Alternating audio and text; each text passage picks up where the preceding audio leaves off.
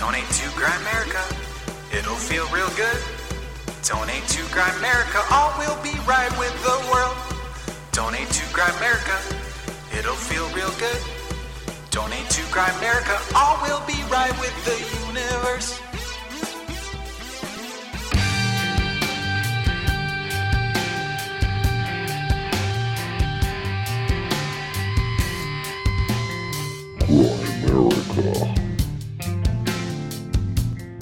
And it was melted on. We've got one rock, which is quite interesting. That's the one that's got the star maps on it. Remember, it's melted twice? Yeah. Well, and that's a really interesting one because it's a sheer coat on every side that was cut.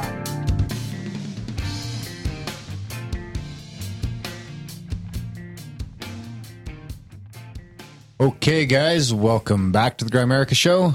We are going to be chatting with Stephen and Evan Strong a little bit later about forgotten ancient tech and the origins of people in Australia, which is kind of interesting. It lines up with some of the stuff we chatted with Bruce Fenton about and all sorts of chats we've had here in Grimerica already. Before that, we got Graham. I'm feeling pretty triggered. Dunlop, how's it going, buddy? Why? And you seem triggered today. Yeah. You're all swearing over there for no reason. You're cussing. Yeah. Everything okay, buddy? Yeah. Just figure if I cuss, maybe Is you'll it cuss less. because the Democrats won the House back that you're upset? I don't even follow that. I wasn't even following any of that shit. Oh, that's good. I'm glad to hear it. You're off? I'm stepping out. You're out? Hashtag stepping out. Creating a new movement. Just get out of the whole thing. Yeah, fuck it. Just don't even pay attention to any of it. Sweet. I was ahead of the curve. Yeah. So what's new, buddy?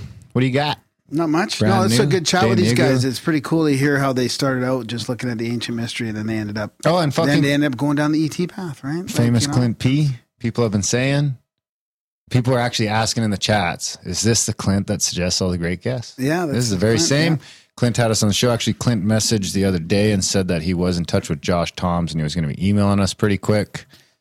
Oh, yeah. I did have one fell through a little bit there. Yep. So, yeah, in some ways, he kind of is. Absolutely.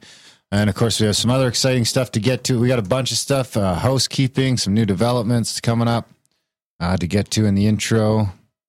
We'll probably spitball some shit, say some shit we regret. All sorts of fun stuff. That's okay. So what do you got? You want to start? You want me to start? We got some mail here. We can First start of all, with this mail. I'm probably a little rattled because I can't open up my UFO quote of the and it's of the week. Like I can't even open up the document at all. I can't believe I've actually my emails aren't working again on the laptop. I just had lunch with the handler the other day. He mentioned your email. Why? Because he's fucking with it remotely, or no? I think he was mostly poking fun. Really? Well, it's there's evidence here. It's not just me, right? It's my phone wasn't working, then all of a sudden it starts magically working on its own. Now this thing. Maybe is it not is working. all just James fucking with you. Maybe it's that blank disc I popped in there. Brody was saying he's still worried about that. Is that the one that just came in the mail? I know. I shouldn't. I just thought, like, Did let's it come get with- risky. Let's just take a chance Let's and get throw it risky. in. Did someone mail it? No. Yep. No label. No nothing. Was I it put with a in. letter or anything? It was just a disc. That's it. Yeah. Now they've got full control of my computer. Was there a return address or anything? Nothing. I don't think. Huh. Luckily, your computer isn't linked to the company accounts. Well, I figured there wouldn't be much. This in is there a anyway. really old laptop, and I figured, what's the worst that can happen? But I mean, geez, we do everything. Like, I do a lot of stuff on here. But anyways, I don't know where that disc went. I mean, I wanted to give it to the handler to analyze. Somebody claimed it. One of the listeners had to have sent it. You guys had it. I gave it to you guys, and you've lost it. And I wanted to get it. Well, it might have analyzed been in the old studio. Yeah, I know. But Might have been now where is it? Who knows? Oh. Could be at the dump. Anyways, Or it that's could be in pretty a much- box someplace waiting to get put into another computer I've got like someplace. 7 UFO quotes lined up that I can't access. I just wanted to finish it so I could get on with the deep state quotes from Charlie Robinson's book, The Octopus of Global Control. That does sound frustrating. Yeah. So I capped my Twitter time at 33 minutes a day. Oh boy, is that so? That's too much too, I think. That's still too much. What were you doing before you capped it? Well, I think my average is 23 minutes a day. Oh, that's not bad. That's on Twitter. Yeah. So you're talking about the new update on the iOS? Yep. the new iOS update. Which I don't understand why they would even do that. Why they would even highlight to people like I how was much saying they're today, using their phone. Like, it's just a matter of time until employers start wanting to see this shit. so you get pretty busy at work. You were getting like what, hundreds of calls a day? So yeah, if I go into my last 7 days, so my screen time today is at 6 hours and 44 minutes. And it's mostly on my phone, my Messenger, and my Discord. So when you click the button on the top right and you turn your screen off, does that stop that act? I don't know how it works. It seems to stay on. Carry it around. It seems to stay on for a while because like there's no way I'm on my phone that much in an 8-hour day. But my phone's always on my dash thing in front of me. Yeah, so I don't know. You're on that. So like if I get a text, then I'll just leave it open there while I'm driving around town. You should probably just close that off a little bit. Hit the square, but it's plugged in all day. It's just so the cops that are beside you don't see the text on your dash. Like, that's right. True point. True that. So if I go to my last 7 days of use, I average 6 hours a day. 2 hours. So that's it, eh? There's not a lot of nighttime use there. Well, it doesn't. Well, I like my Saturday and Sunday are like less than 50% of my average weekday. And then I've got 3.5 hours of productivity, 2 hours and 50 minutes of entertainment. What does that mean? 20 hours of social networking. But that's all. It's also it puts in. So if I go to my week, I've got fucking 8 hours of text messaging and 4 hours on the telephone. It's fucking depressing. It's fucking depressing. So does that count as productivity? So my daily average, I get 680 text messages a week. Does that count as productivity? I don't know. No, that counts as social media. And then I have like 9 hours in Discord. See, this is the thing that like we should have addressed with John C. Dvorak. We had him on the last episode, and he's not a phone guy. He's a tech guy, but he's not a phone guy. And I want to challenge him on that. Like him and Adam too. He wants to. We're talking about the guys from the No Agenda show, and Adam's got he's got his OTG, his off the grid phone. Yeah. And he's trying to show how healthy that is, which I totally agree with that. But I think they underestimate what these phones are nowadays. I picked up my phone 961 times this week. But no, does that mean you? When no. No, that's in the last. You just dumped your coffee all over. Sorry, dude. The fucking power bar. We almost just fried the studio. You might fry the fucking studio yet. I don't think this shit happens instantly. Over the yellow power bar? Yes. Have you got a towel? It looks outdoor. At least I did it on the beefiest power bar we have here. Sorry about that. So anyways, and by far and away, most of mine is text message. No, but what's picking up? I need to. What's the pick up is when your screen goes on. Your screen goes on. Yeah. So you get past the password. It knows. So it doesn't just light up. Pick it up. It doesn't just light up.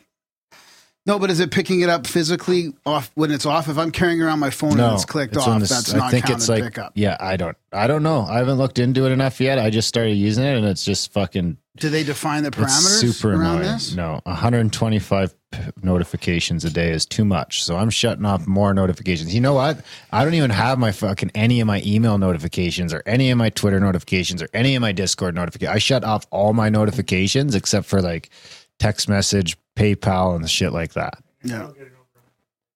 Yeah, I get the amount of text messages and phone calls I get a day is fucking retarded. But this is your main communication. You are working with this when you're at work. This is how you work. Well, that's right, and that's annoying because you're communicating with like 20, 50 guys. I went in there to see if I could change it because I thought that I should be able to. Because I went in there and I thought, okay, well, I want to change because it's got text messaging under social networking. I'm like, that looks bad when I've got all this hours on social networking when it's actually mostly Discord, which I consider fucking semi-work because it's Grimerica. I'm spending time there interacting with the audience. It's a little bit, that's too much. Too much time in Discord. I got to get out of there. How much was it in Discord? It's like an hour a day. Yeah. It's not so bad. It's a little much, but a Discord, that's the one that I'm kind of okay with, but I was going to change the text messaging at least into productivity. Because 95% of the text messages I get are fucking work related. That's what I'm saying. So what's productivity? 100% of the So phone what is calls. productivity though? If you're emailing, it calls it productivity, Yeah. but if you're texting, it doesn't. That's right. That's weird. So I was there's looking to much see if in I could texting go now, in right? there and move it around, and you can't move it around. So I'm guessing there'll be an update eventually that'll allow me to say, okay, Discord is work or this is that. You know what I mean? Instead of they're predefined. So because, oh man, we're taking pictures, you're emailing pictures, I was wondering, is like our industry, do you think like us in construction and stuff like that, do you think we do more off the phone than someone normally would? I think so. Like an office person. Because like they always say to me, your dad is fucking 3 times anyone else in the company. And I'm like, yeah, well, I'm the only person who spends my entire fucking existence basically away off of the Wi-Fi. Yeah. So I mean, every picture I send, every email I send, 10 pictures a day. I go through a lot of data. Yeah. Like 15 gigs a month. Something like that, yeah.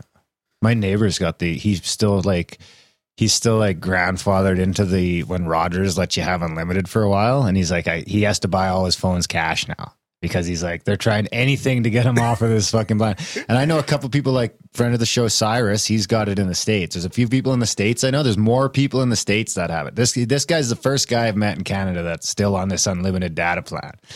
And he's like, because we have the Wi-Fi. And I was like, do you want me to move the Wi-Fi? He's like, I don't give a fuck, man. He's like, I did 80 gigs one month. No.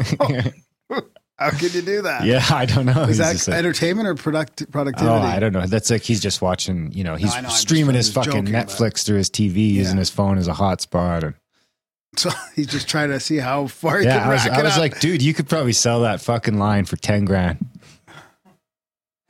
He should be a hotspot in the neighborhood. That's right. I should tell him I want his Wi-Fi. Yeah, that's right.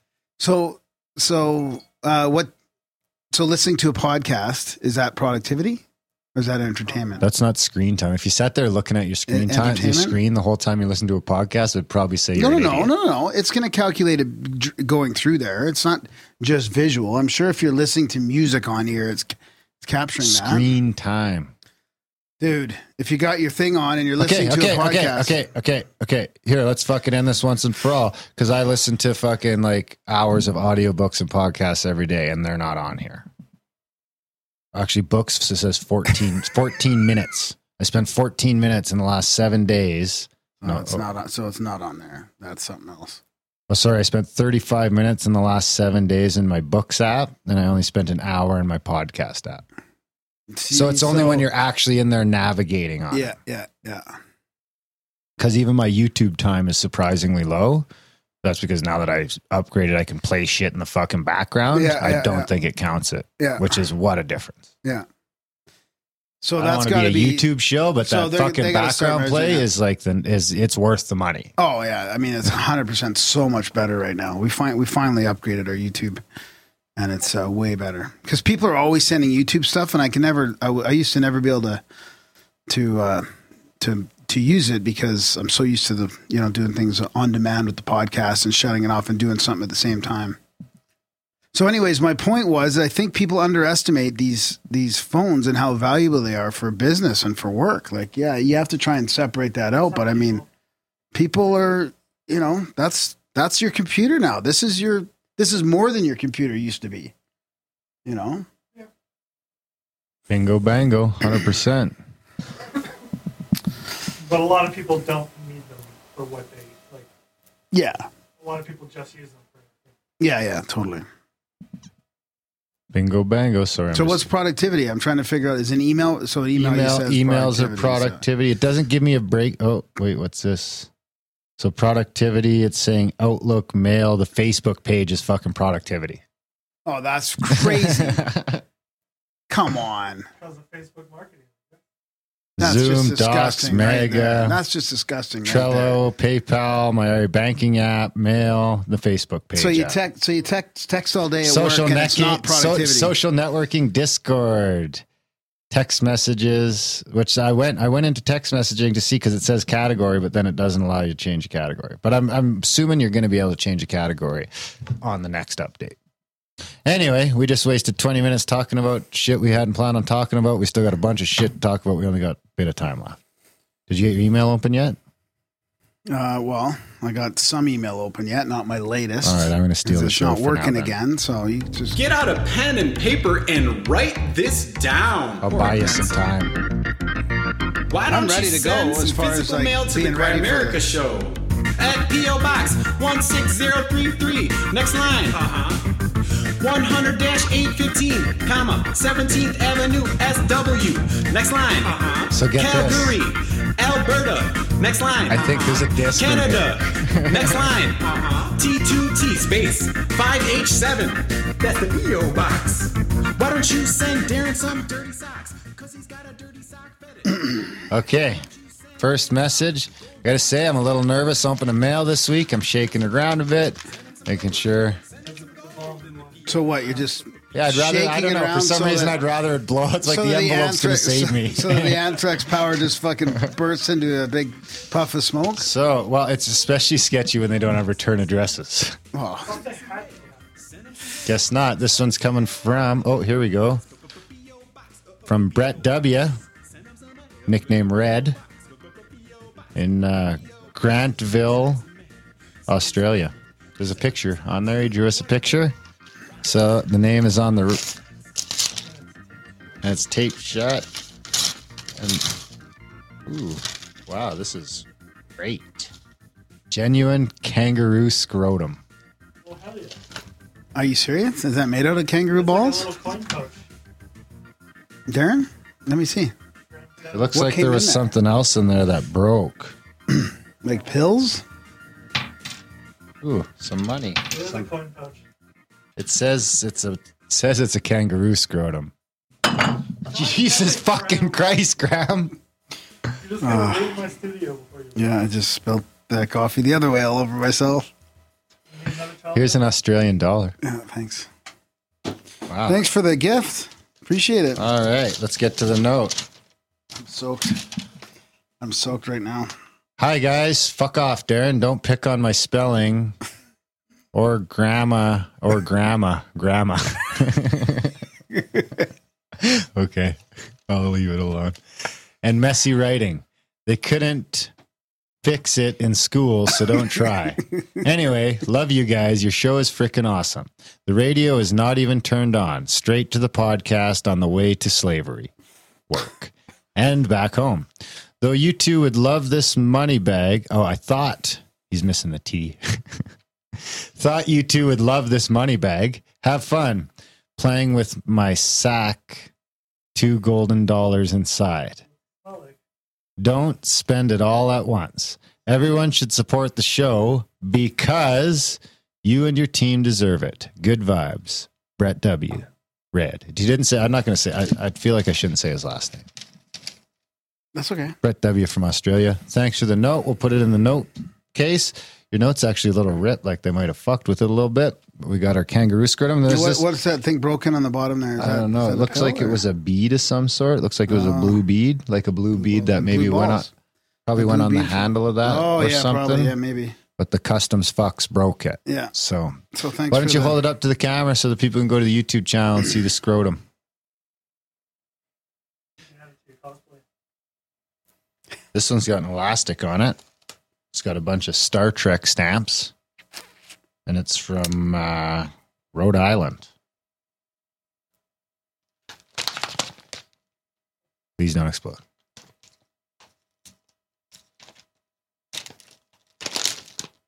This one has a customs declaration taped to it. Does that mean they I think that means it's first. they searched it? That means the weed's gone.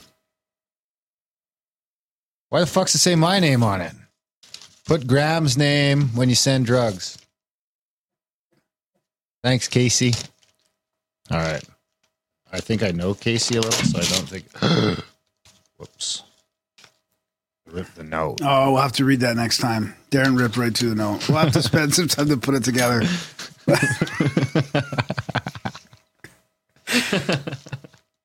We'll save that for next I time. think it'll be okay. Oh, there's a CD in there. A couple of them. We Don't- have don't put that in my CD1, computer. Spiritual and Historical Mysteries of the Sea, and The Secret History of the Universe. The label does it for you, Brody. If it's got a label, you It's more legit, yeah. And we've got this little, looks like a Sasquatch magnet. Nice. We've got a note, which I think I'll still be able to. Oh, we got some. Oh, this has got to be. Oh, look at it all. Wow, we got. Holy, this is a strong magnet. We got a bunch of stickers here. We got a $2 bill.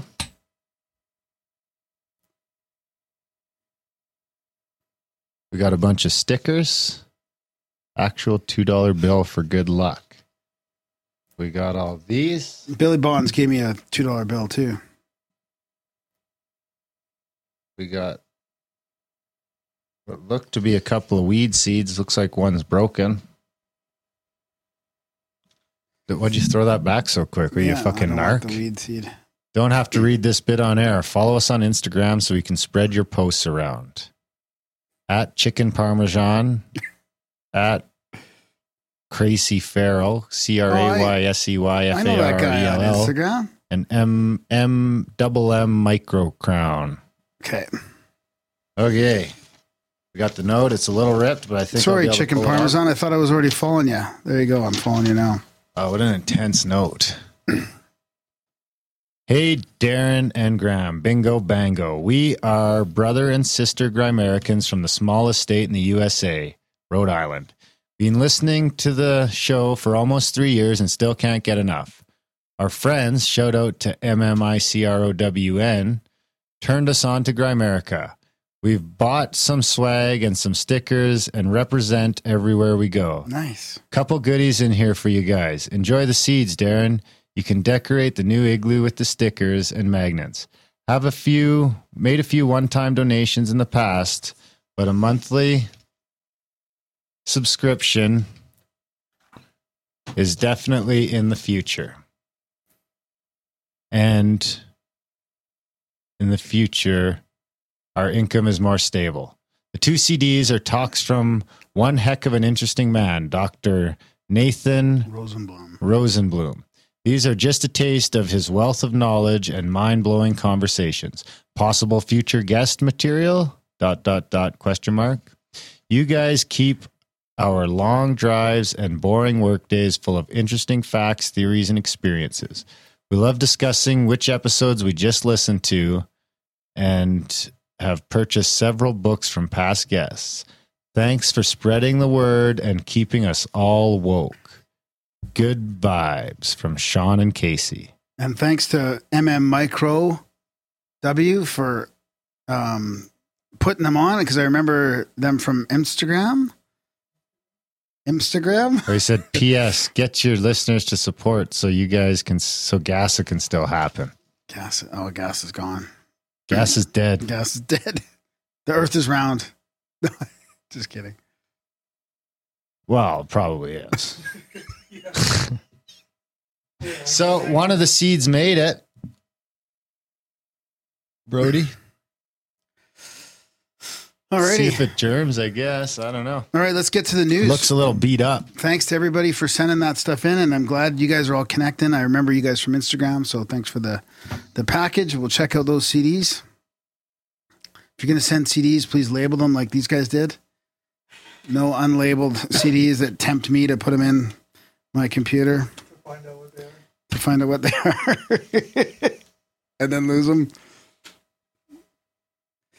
All right, so we got some news. You want to talk about this? Yes, I do. Sorry, I wasn't ready. Okay. You want to start? Sure. Okay, you go. Well, ahead. For the last couple of years, we've done this thing called Contact at the Cabin, where it's just a bunch of our friends from the show, really, getting together. And every year, like the first year was just a few people. The second year was on Oregon. You guys heard us in Oregon. You guys heard us talking about it. It was at this house on the coast. And this year we are doing sort of a bigger one in Colorado, is it? Yeah, well, I think we're sort of still calling it CAC. I don't know if it's going to stay called CAC. I think the two things will end up being two different things. Cause I still think the idea of doing the CAC thing is fun, and it's a nice way to maybe meet fans and stuff like that, and being able to do it for free. Where we just sort of get to the same place. One of the problems with CAC was this year interest was way up, So it started looking like logistically it was going to be a bit hard to do what we had done in the past, which was just grab an Airbnb and everyone pitch in on it. So, I mean, I think we're still going to do something there. We're going to look at, I think we had talked before about just maybe doing it where we go spend a weekend at a hotel someplace and we just talk about it for 6 months before and we all meet up at the same hotel and we all take care of our own lodgings and make it someplace where there's something cool to go do. But for now, I think it'd be a good idea to get everyone in fucking Calgary in January. Or Edmonton. What are you talking about? Why? Why? Whoa, that's a good one. Who's going to want to come here come in and the see what middle it's of the like to be winter? a The flights come are and delayed. see what it's like for Stuff's Grime. canceled. It's the Come and most see what we- unreliable travel time ever. Come see what we put up Like, with. I'd like to just consider this event that we're going to talk about as CAC. It's contacted the cabin, but it's for way longer. And we have a bunch of different options, and we have one of our favorite all-time It does have the opportunity to turn into that for sure, because what's happening with this one is there's already a couple people that are getting like side lodgings and they're going to stay there the whole week and sort of, so it could get interesting in that sense where it could be, you know, some unofficial stuff going on and some of it, you know what I mean? Where, you know, you're still hanging out longer than the actual ticket says. Okay. So should we jump right into it? Let's do it. Just fucking boom. Okay.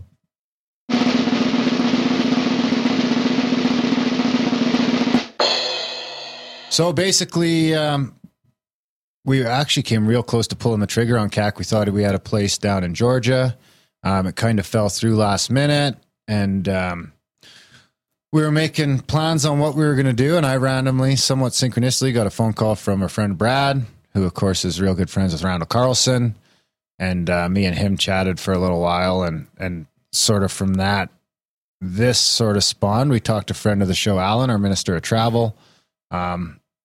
And he has put together sort of CAC meets conference meets podcast. We're going to take the conference out of the hotel. We're going to take the podcast out of the studio, and we're all going to go meet up on a 122 acre property lodge down in Pagosa Springs, Colorado. A massive lodge. Yeah. Massive lodge. Massive, like massive multi-million-dollar property sitting on 122 acres. It's got a private lake. It's got all sorts of insanity. I think the thing's like $1,000 a night is the rent. So, you know, it's one of those things that I can never go. I'll never be able to afford to go and get a fucking $1,000 a night thing. So it's, you know, that's kind of adds to it to be able to go and hang out in a spot like that. Well, the other thing is we were going to travel with Randall. Last time we talked to Randall Carlson, we were talking about traveling up in Canada here. Yeah, that's right. That was this summer, but I mean, it was too short notice. But I mean, we had a great time traveling with those guys we've traveled with them before, 2 or 3 years ago now. We traveled with those guys a little bit. And, you know, Randall is full of knowledge and he can talk for hours, and he is the like ultimate guest to hang out with for a few days. So let's get into the gist of the. So basically, this is what was happening is I was talking to Brad and Randall, and they've got some sites in Colorado that Randall's been wanted to go look at. That he was, you know, looking at trying to save up some money or whatever and get to go and see sometime in the next year or two. And I was like, well, you know, maybe we can work together and figure out a way to do it sooner. So this is kind of what we've come up with. We've got Grimerica Contact at the Cabin 2019 featuring Randall Carlson. The location's Elk Lake Lodge, Colorado, Pagosa Springs, private 122 acre property with 3 sides bordering on a national forest. 20 minutes from town. So basically the lodge is going to offer varying degrees of accommodations from camping to a limited number of private rooms. Obviously the private rooms are a lot more expensive than the camping. Randall Carlson, of course, will be occupying one of those private rooms for the entire 10 days. So it's not just the conference where you go and hang out and, you know, Randall disappears. We're talking about you're staying in the same house with Randall and Grimerica for 3 days.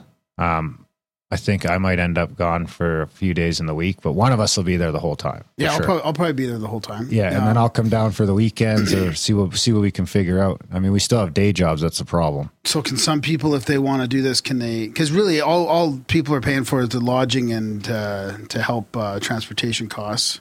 Yeah, I'm going to go through. Like, you're going to go through all that? I'm going to go through that here now. So basically, Randall's going to be doing 3 tours to locations in the area during the 10 days.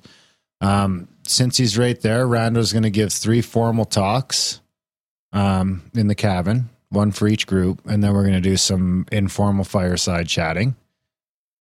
Each morning, breakfast will be provided and lunch will be available either at the cabin or on tour by us. So that's included in the ticket price, your lunch and your breakfast.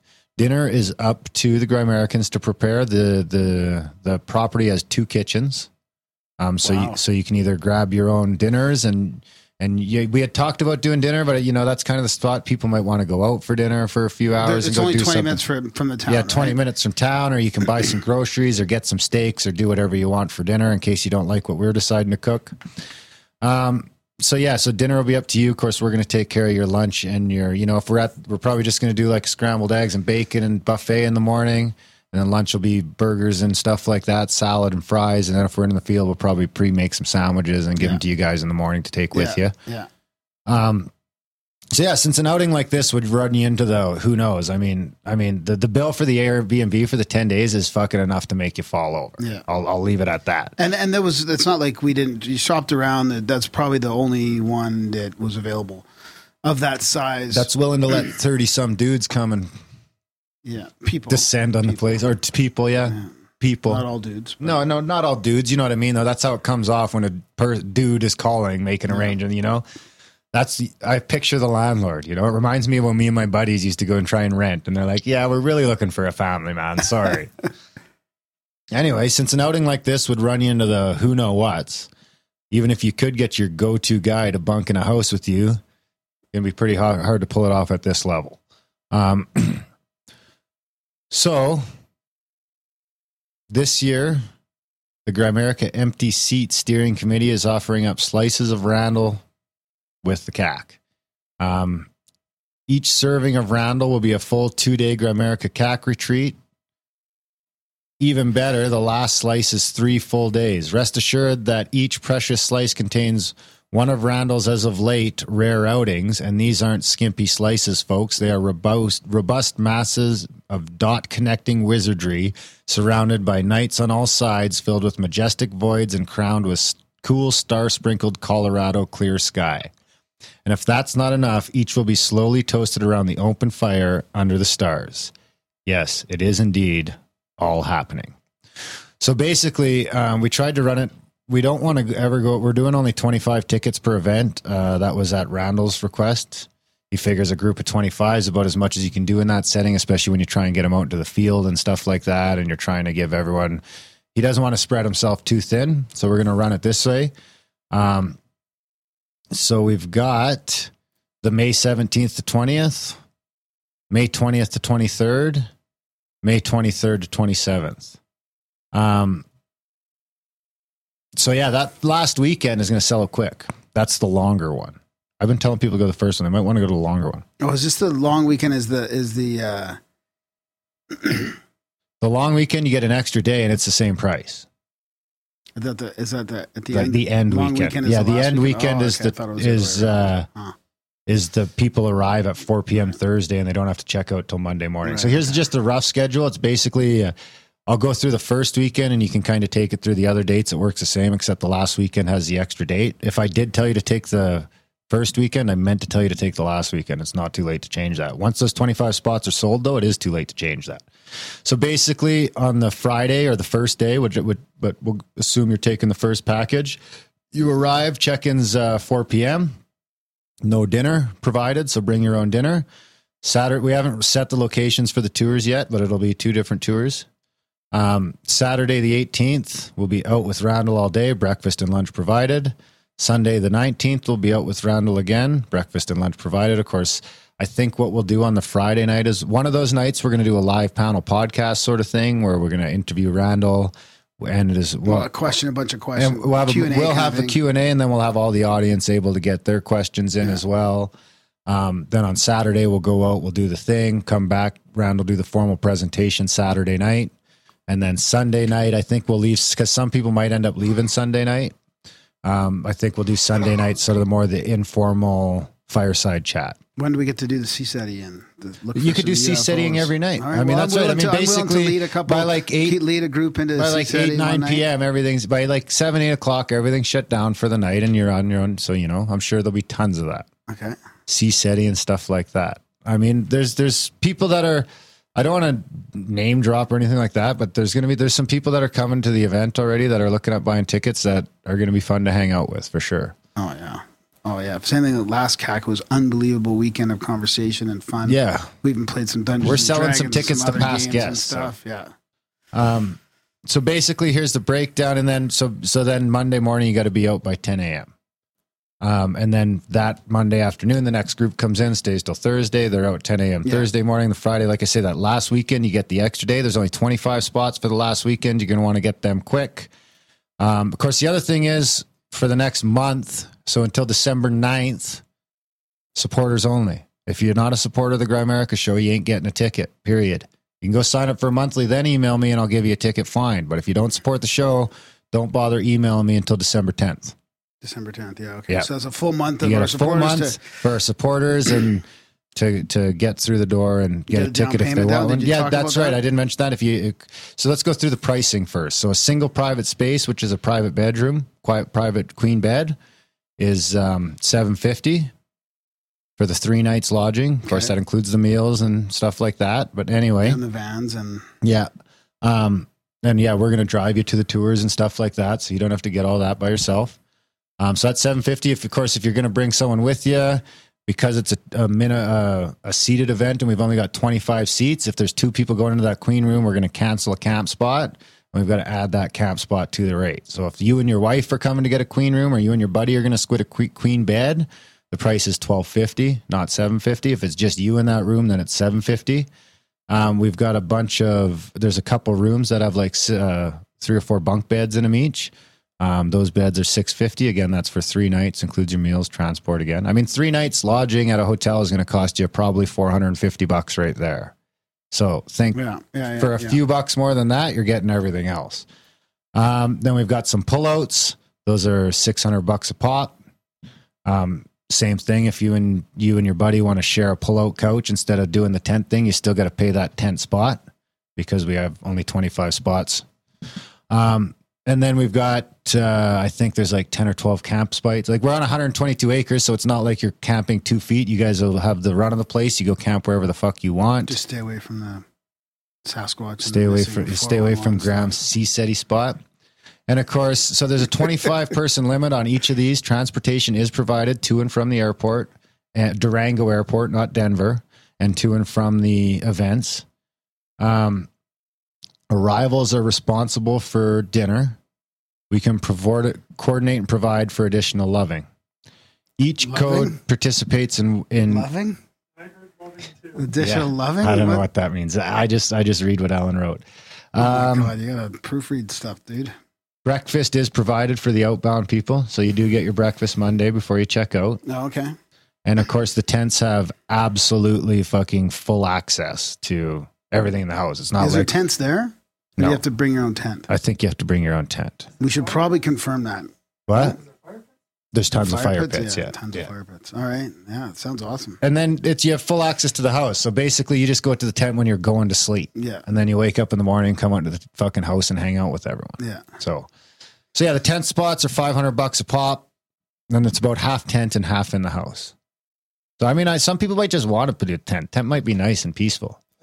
Unless you're doing the private room thing. And we're 122 acres, so we should be able to camp around without bumping into each other too much. All right. So that's basically it in a nutshell. Camlin's contact and everything.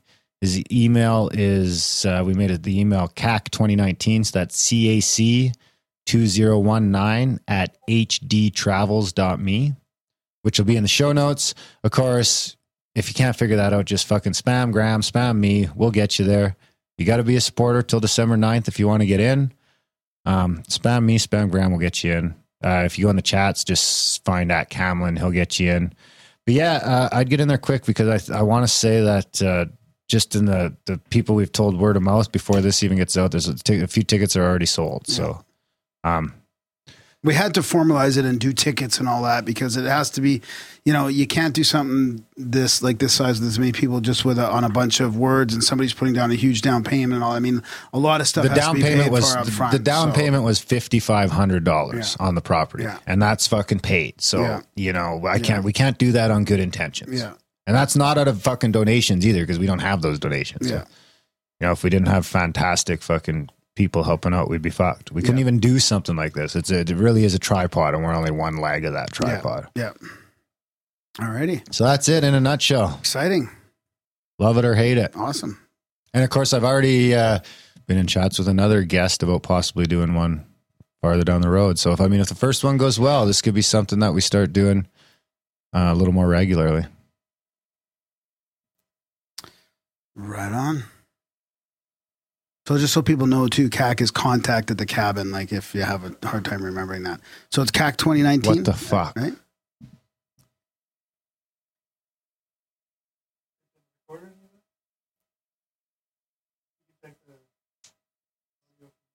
Can we just finish I it? can take the audio from your holy fuck. Dan just had a heart murmur, a heart palpitation.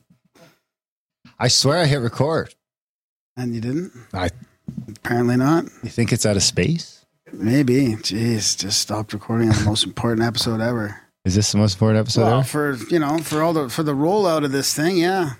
What else you got? That's it, man. Let's all right. Support the show on. too. We really do need support, guys. We've got this is one of the first step in what we hope to be multiple steps into getting our own servers one day and having an office and all sorts of stuff that we can't do without supporters. GrabAmerica.ca/support.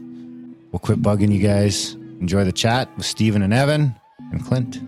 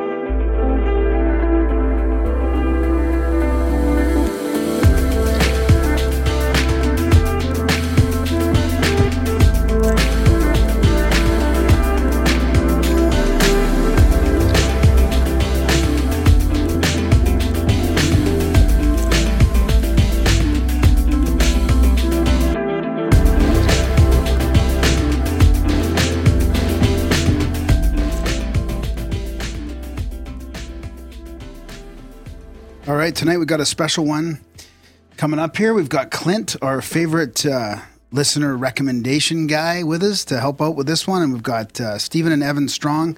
They are authors, researchers of progressive archaeohistorians, speakers. They've been doing presentations and they've written a few books. Really, really fascinating research, kind of stuff we've talked about on the show before about ancient histories and alternative history and mysteries and sacred artifacts and all kinds of stuff. So welcome to the show, guys. Thanks for coming on.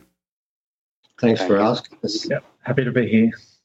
So we were just chit-chatting a little bit before, and Clint was mentioning, he's going to have some questions for you guys about some specific stuff. But like, you guys have so much content, like 6 books, lots of presentations, lots of, pictures, and I think we should really bring in this whole thing into context.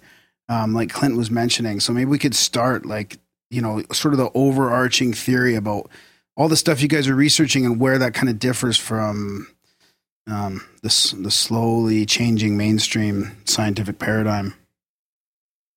Slowly changing. You must be doing well where you are, because in Australia it doesn't change at all. But basically, what we're on about is that we believe humanity came into being much, much further back than what they claim. We believe there is a double ancestry, part terrestrial, part extraterrestrial, and where that took place. Mm-hmm. I feel it began in Australia. So we've called it the Out of Australia theory, but that sort of sells it short, because it's not just about the fact it's out of Australia. It's the fact that it's also out of this planet. And that's another part of it. And it's sort of interesting, isn't it? Because in our first 4 books, we never mentioned the UFO story, never went near it, didn't touch it. And I remember when one of my elders, when I was given ceremony, told me we would talk about this, I said, we are not going to go down the Von Daniken way, did we, Evan? Yeah, I mean, it's not that we didn't believe in it. We just didn't want all of that, baggage and hassle that comes with it. And look where we are now. And so it was something we're not as if we came into this story pushing that crusade. It's because the elders that we work with all over the country gave us no option. So that part of the story about the Pleiadians coming and the cross-fertilization of genes is not our theory. It's their fact. And, of course, a lot of people don't listen to Indigenous people and ignore them and think, it's a legend, it's a myth. A fairy tale. Yeah. Well, no, what we've done is we've found the proof, but primarily it's a theory about humanity's conception, and it's also a theory about humanity's role and its place on this planet, which has been stolen and hidden. So it's more than just out of Australia. It's more like waking back up to where we came from and where we should be going. Do you think our role as humans were maybe perhaps caretakers of the planet? Or do they believe that perhaps? Absolutely. This is what our role was. We were caretakers of the planet, not better than other animals, but had a special role. I mean, you've got to remember something, ladies and gentlemen. If you look at the skull of a Homo Neanderthal, Denisovan, and Homo sapien, you'll find the smallest skull is Homo sapien. The other 2 skulls are larger and have a larger brain capacity than us. We are not.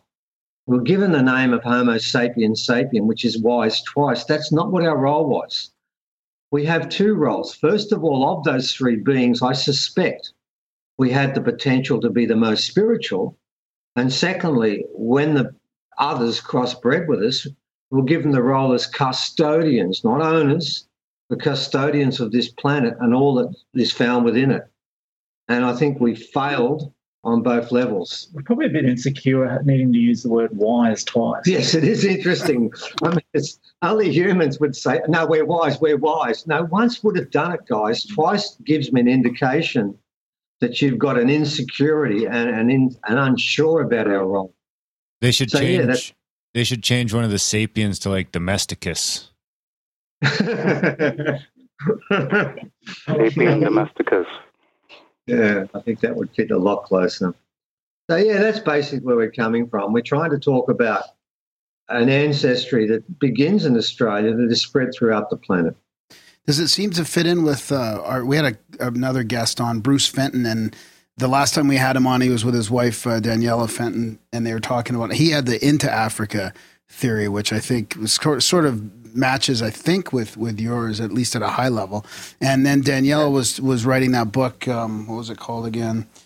Hybrid Humans and Ancient Aliens. I don't remember what the book title was. Hybrid Humans, Scientific Evidence of Our 800,000-Year-Old Alien Legacy. And it seems to, I thought, from what I've watched of your YouTube videos and stuff like that, it seems to fit in with that as well, that it may go that far back to around 800,000 years. Oh, absolutely. Are you guys familiar with the work? Well, yeah, because they worked for a while very early on the piece, didn't they? Yeah, we know exactly what they're doing, but there is no difference. When we talk about Into Africa, people need to understand a couple of things about Africans and Aboriginal people. And the first one that's very important is the Africans have 6 genome patterns. The original people have 34, but they're wrong. There's more. We've got 3 with us right now. It's much more than 34. Secondly, African people have no relationship nor genetics in them that's Neanderthal or Denisovan. Original people have up to 6% Denisovan DNA, and we also have Neanderthal, and we also have another species they still haven't identified. They call it unknown. They call it unknown, yeah. So look at the 2. If you want to look at it, it has to be into Africa because Africa just wasn't first. And then there's New Hominins that were found in Bulgaria and Greece as well. Well, there's hominids that have been found around the world. There's one found in Siberia, which is just on nearly 10 million years old. And then you go to Bulgaria and Greece and you'll find them around 7.4 and 7.2 million years old. Go to Africa and your earliest hominin is around about 5 million years old. Yet they tell us the hominids come out of Africa. No, they don't. And when it comes to Homo sapiens and you talk about like the Denisovans and Neanderthal, and they said, oh, we came into being 200,000 years ago. They've got Neanderthal and Denisovans walking around in the European plains 740,000 years ago, before the split. It's not Africa. Africa is a place where people, as Bruce said, went into and came from other places, and that's what really we've got to start getting our heads around. The whole of the theories are wrong. You know what's interesting? Sorry to interrupt. You know what's interesting is I was actually just reading a book last night to my daughters about dogs and ancient dogs, and there's only 2 or 3 species of basically dog in the world that aren't related to the canine family. One of them's a rodent, but the other 2 are both in Australia. Yes, that's quite true. In fact, it's interesting because I can tell you what happened with that. They did a mitochondrial DNA study of the dingo to find where it came from, because I was sure it came from India. Yes, India definitely came from India. 5,000 years ago, it just popped in. The Indians didn't come. The dog came on its own. That was their theory. Good swimmer. Yeah, great swimmer. And what they found out in Sydney Uni, one of our most esteemed universities, equivalent to, say, Harvard, was that the mitochondrial DNA of the dingo doesn't belong to any dog, any wolf, anywhere in the world. And they've given the name of a new species. Well, what's fascinating, gentlemen, is after that, no further study was done. They just left it, didn't they? They walked away and said, well, there you go. Yeah. It didn't come from anywhere. We thought it came here 5,000 years ago, but it's not related to any other dog or anything in the world. Mystery solved.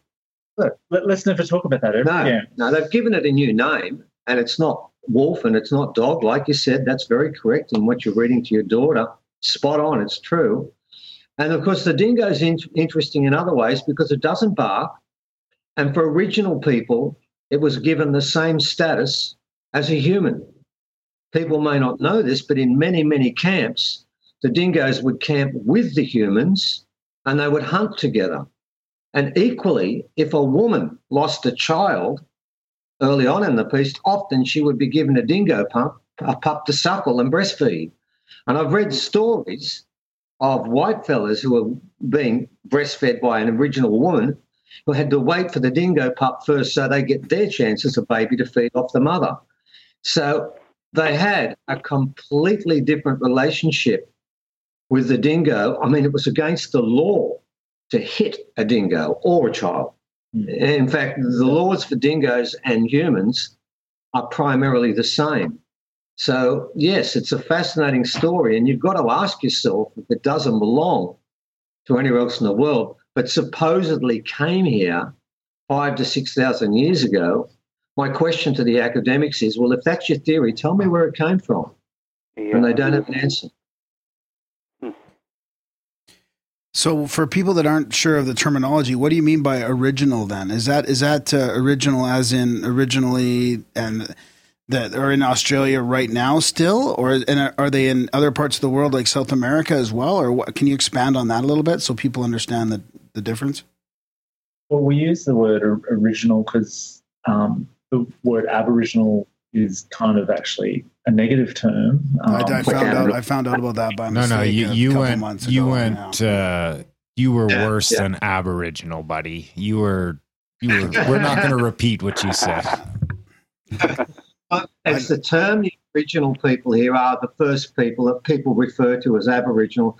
That's what they prefer to be called. It's what we prefer to be called too, because I'm original too. But as for where they are, well, they were the first people, so that's why they want that term, because, I mean, even the textbooks will tell you the oldest culture in the world comes from Australia. They don't know the oldest people do, but they are the original people, and that's how they wish to be called, and that's how a lot of people now call them. I call myself that, and no one gets offended by the term, some politically.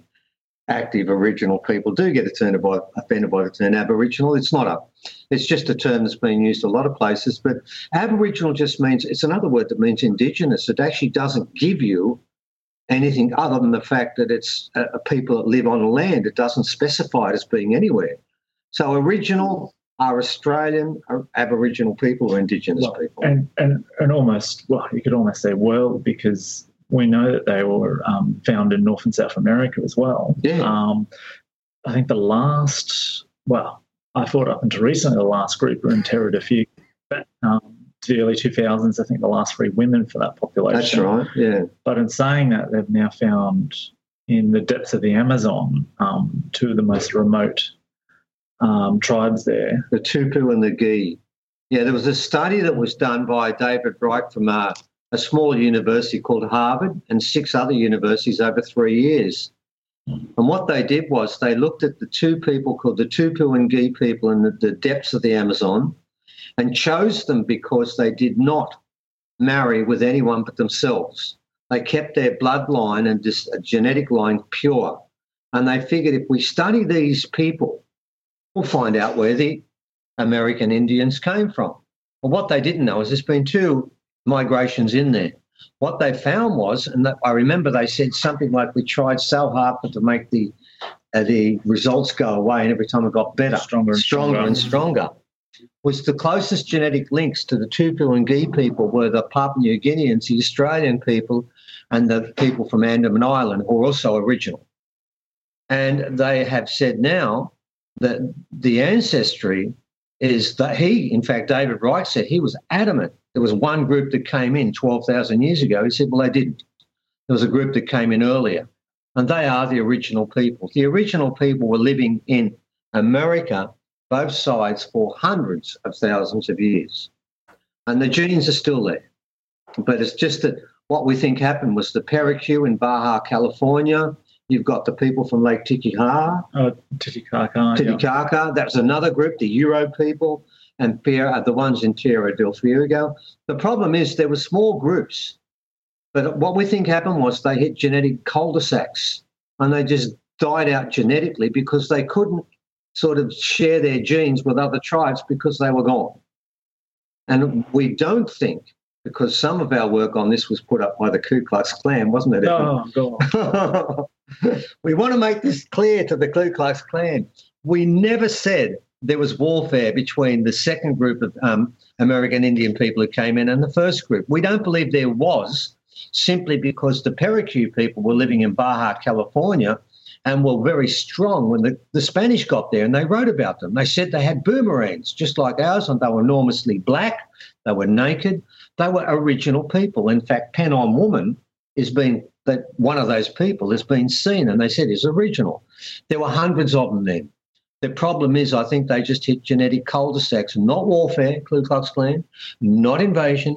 The 2 groups lived together for an incredibly long period of time, bearing in mind the second group of American Indian people came in around 12,000 years ago, and they were still there. And the Euro people, they lived on the rafts, didn't they, on the lake? Yep. And they kept away from them. They just said, look, you just live your way and we'll live ours. So if I can just clarify that to any people from the far right, we never said there was warfare between the 2 groups. In fact, we said the opposite.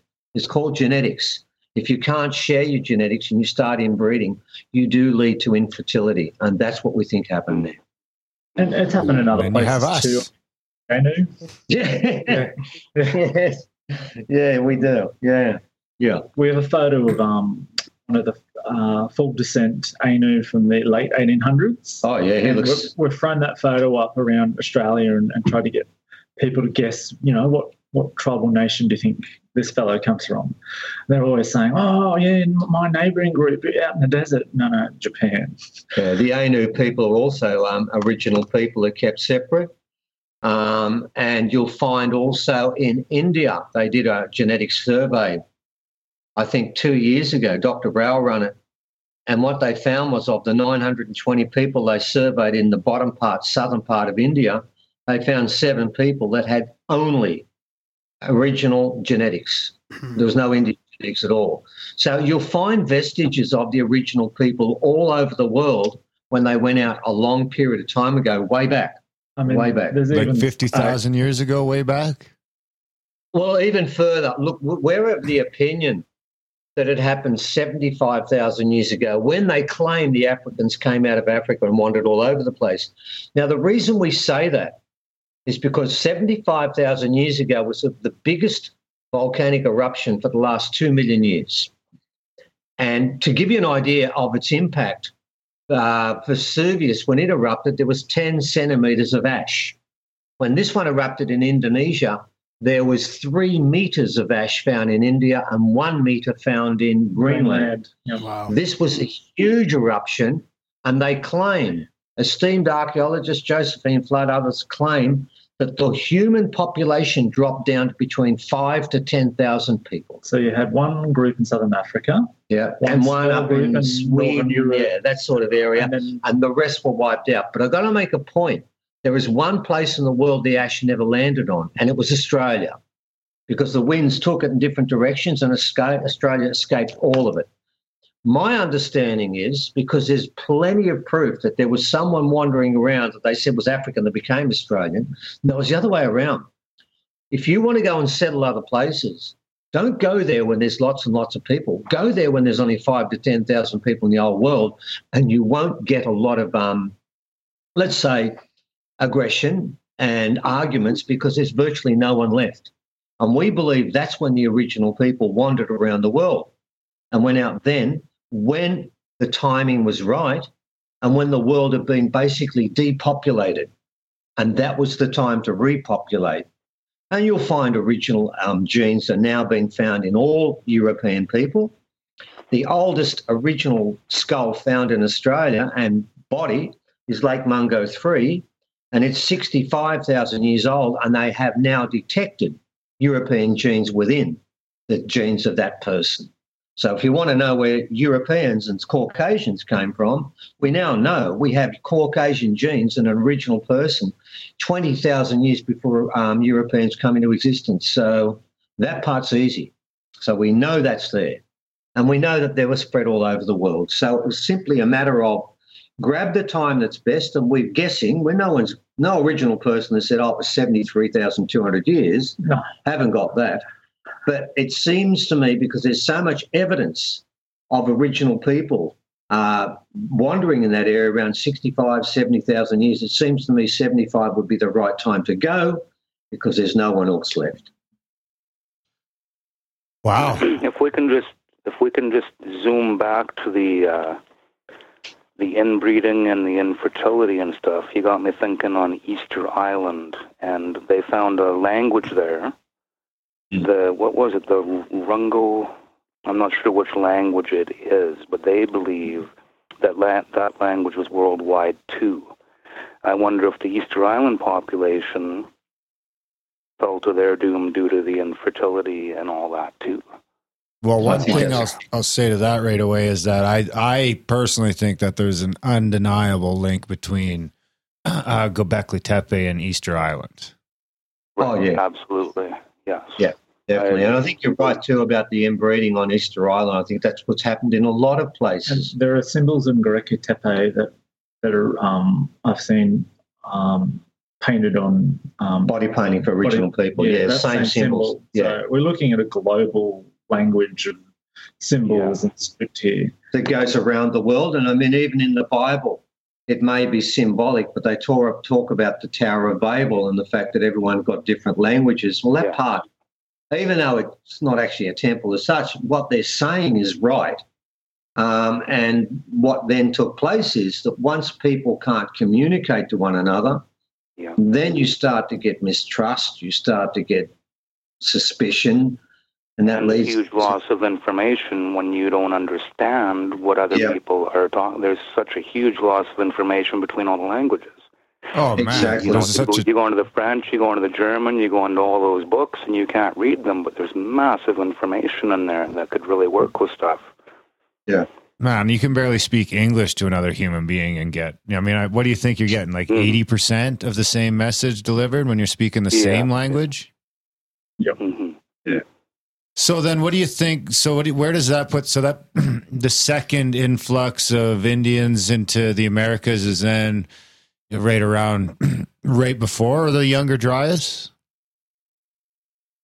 Well, we think the second influx was at Clovis time, around 12,000 years. We're not sure whether they came from France or from the top end over around through Alaska and the top ridge there. I'm not sure which because there's theories on both.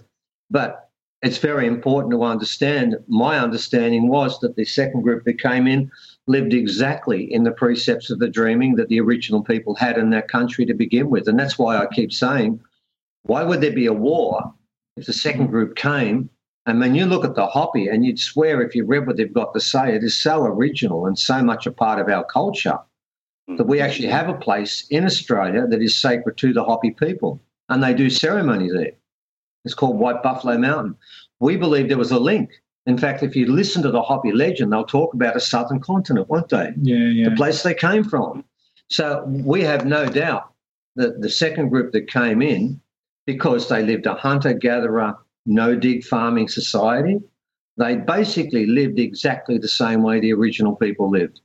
So we feel there was a harmonious blending of another group that came in to a beautiful land, South and North America, together, and they also took up residence and were welcomed.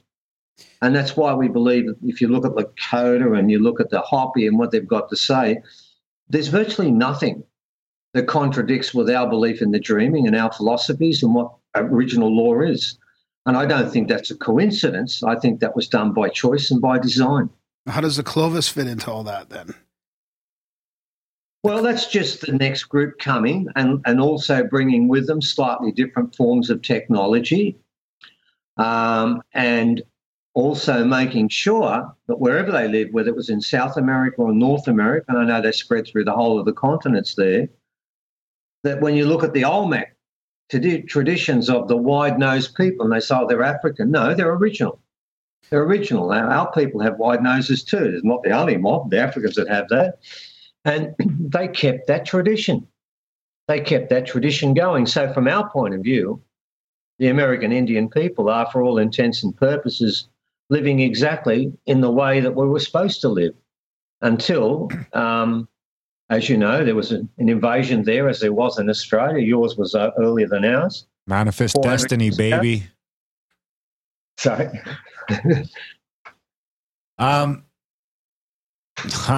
Well, I feel I was going to say something about the Younger Dryas too, because I feel like if they said 12,000 years ago and they came back in to North America, probably after the flood. Yeah, I was going to tie that next thing into if they thought we've had Randall Carlson on the show several times here. I don't know if you guys are familiar with him. I assume you would be.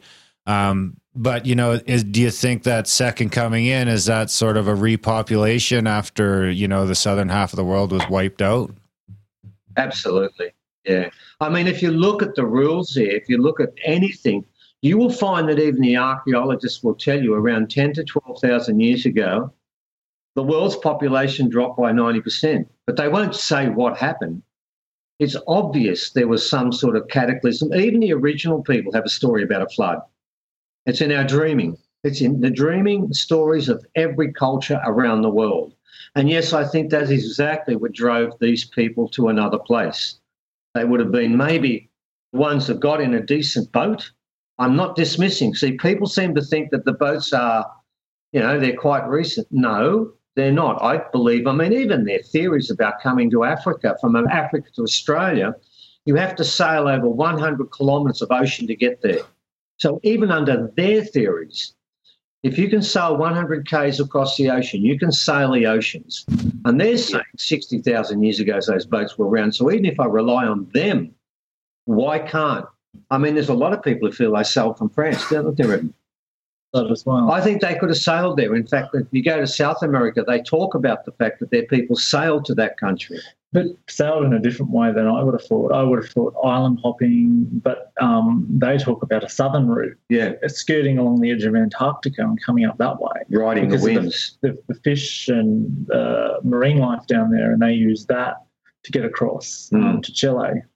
In fact, in the schools there, they teach an origin story from Australia. In Chile, all the children are taught that the original people came from Australia to settle their land. You can look at a lot of art that looks exactly the same. And I think you'll find that the flood and the massive conflagration and the changing of so much of your land. You can just imagine the people living on the coast when all of a sudden it just all disappeared. What are they going to do? And it's not that easy, particularly if you take Australia. If you're living on the coast and your land is gone, you can't go inland because somebody already owns that land. You've got to think about that. The reason why people probably left and sailed to America is because in a lot of those areas, once they lost their land, you can't just walk inland when there's another group that's living there. You can have wars and all sorts of stuff, and you may not want to do that. And at that particular time, I don't believe people were that warlike. So therefore, what do? You go somewhere new where there's plenty of room to take your people, and I think that's what happened. That makes sense, doesn't it? Yeah, well, it fits in for sure. I think the coast would have been probably, some sort of weird, gross, half used to be forest and, whatever sort of latrine system you had is, I'd like the coast would have turned into something pretty gross for a couple hundred years. I would think you wouldn't want to be too close to that anyway. Hospitable. And if you've adapted a lifestyle around a coast where you've got trees and you've got all this stuff and it all becomes salty and all sorts of stuff like that, all your hunter-gathering techniques are based around a place that doesn't exist. What do? I mean, you can still fish, but all the other things have gone. So that's when I think people thought, well, we can't use our skills anymore here. We'll have to go somewhere else. And I believe, and in fact, I know it was a global population and they would have known where they were sailing to. They didn't just sail off into the distance and hope they found somewhere. They would have known it was there. I'll just sail off in a northwards direction. I mean, it's absurd. Yeah. They would have been scared of falling off. Well, you take the out of Africa theory. Their belief is that what happened was that the very first Africans, they wandered through the whole of Asia and the Middle East just after, around 75,000 years ago, just after Mount Toba erupted, and nobody's there. And they didn't settle anywhere. They walked through all of it, went through the whole of Asia, didn't like any of it, then got down to somewhere near Indonesia and then looked off into the distance and saw nothing. Because you've got to sail at least 100 Ks at any stage, even during the ice ages, to get to Australia. And got a group of people to get on the boat, because you've got to have a group of people or you'll get inbreeding. It can't be 2 or 3. It's got to be over 20. And then decided, let's go that way where there's nothing, when behind us there's everything and virtually no one there. That is how this theory is supposed to start. And from our point of view, the very base of that theory just doesn't make sense. In fact, it's illogical. And I'm going to use, and I've used this a few times, haven't I? Can I use one of your great philosophers of the 20th and 21st century, Judge Judy? She made a point about this, and she said, if it doesn't make sense, it must be a lie. And that's what we think. We're just backing up her belief on that this is a lie. So they didn't just stand on the coast and look and say, there's nothing there, let's go that way. They were already in this place going the other way because they knew what was there too. So do you think it's a lie like by design, or a lie of, the common, archaeologists not wanting to be wrong, trying to protect their own work, or, is it an overarching cover up, or is it just general human fuckery? I was kind of going to say that too, because it takes people like these guys and Graham Hancock to take all the scientific pieces that are already out there that they don't want to put together. Like, they're just looking at a narrow view, and you guys are putting this big puzzle piece together, and we're actually, getting further with that. But like Darren said, is that, it's frustrating, but is it just out of ignorance, or? I think it's both. We both think it's both. I mean, we're dealing with a skull at the moment where archaeologists have looked at it and said, I don't want to look at it. I'm going to walk away. I don't want to talk about that skull. And we've had many the new hominid skull, is it? Yeah. But then you've got others. I mean, you've got those ones, but they're just protecting their post, because a lot of academics feel like I wrote a theory about it out of Africa and now it's all wrong. Will I lose my posting? They're protecting their ego. And I don't believe that in that respect they're involved in the conspiracy as such. But I also know at the highest levels, they know a lot more. Yeah. They know more, and that they won't put out.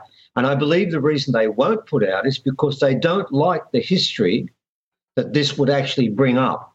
I mean, for example, we're of the opinion that for a very long period of time, humans were spiritual beings and they could telepathically communicate like our elders can. We've sat with an elder that disappeared in front of our eyes and did what he calls a party trick and disappeared in front of Graham Hancock's eyes, who was there at the time when he did it. Graham saw this happen. Now, there was a time, and I've spoken to other elders about this, there was a time when that wasn't considered supernatural or paranormal. It was considered natural and normal. I don't believe that the people at the highest level who know all of this story ever want this to come out. Because I've said to many people, what would you prefer, a better flat screen TV or the ability to telepathically communicate with any being on the planet? And every one of them will say, I prefer to telepathically communicate. And I say to them, well, why don't you do it? Because you can. That's the trick. And I think what this is they've created a history. I think it's very important people understand that history. If you look at our history, it's about warfare. I'm a teacher. I've taught history, I've taught geography, and I can tell you now that when you do history, you basically do a series of conflicts. And what it does is it creates within us an underlying expectation that we are actually warlike beings, and this is naturally what humans do. Mm-hmm. And therefore, when we go to war, we don't question it because we just think, oh, well, that's just the way it is and it's always been that way. And the fact that the world spends round about 40 cents in every dollar made on this planet on warfare and security, if we didn't spend it on that, there'd be no poverty. But we do because we keep thinking that's just the way we are. Well, our understanding is until about 6,000, 7,000 years ago, there wasn't this didn't happen. We had one language, there was cooperation and communication, and nobody would ever, take in Australia, when we do have wars, and we do have them here, you're not allowed to fight on someone's land, and when you finish, you go back to your land, and the winner can't take your land off you, can't take your history, can't take your culture. Well, once that changed, when the winners started winning, they changed the history, and they've changed it in a way now that makes us believe this is just part of the human condition. Yeah. Well, my take is it's not. It's been imposed. And because they make us so fearful, when you become fearful, you become defensive, and it's much easier to get a person to become aggressive once they're under those conditions where they feel like they're being attacked. So I believe there's two levels to it. There's the level of the archaeologist that just wants to save their job and their posting, but there's a more insidious level at the highest level where they're trying to hijack our ancestry and our purpose for being here.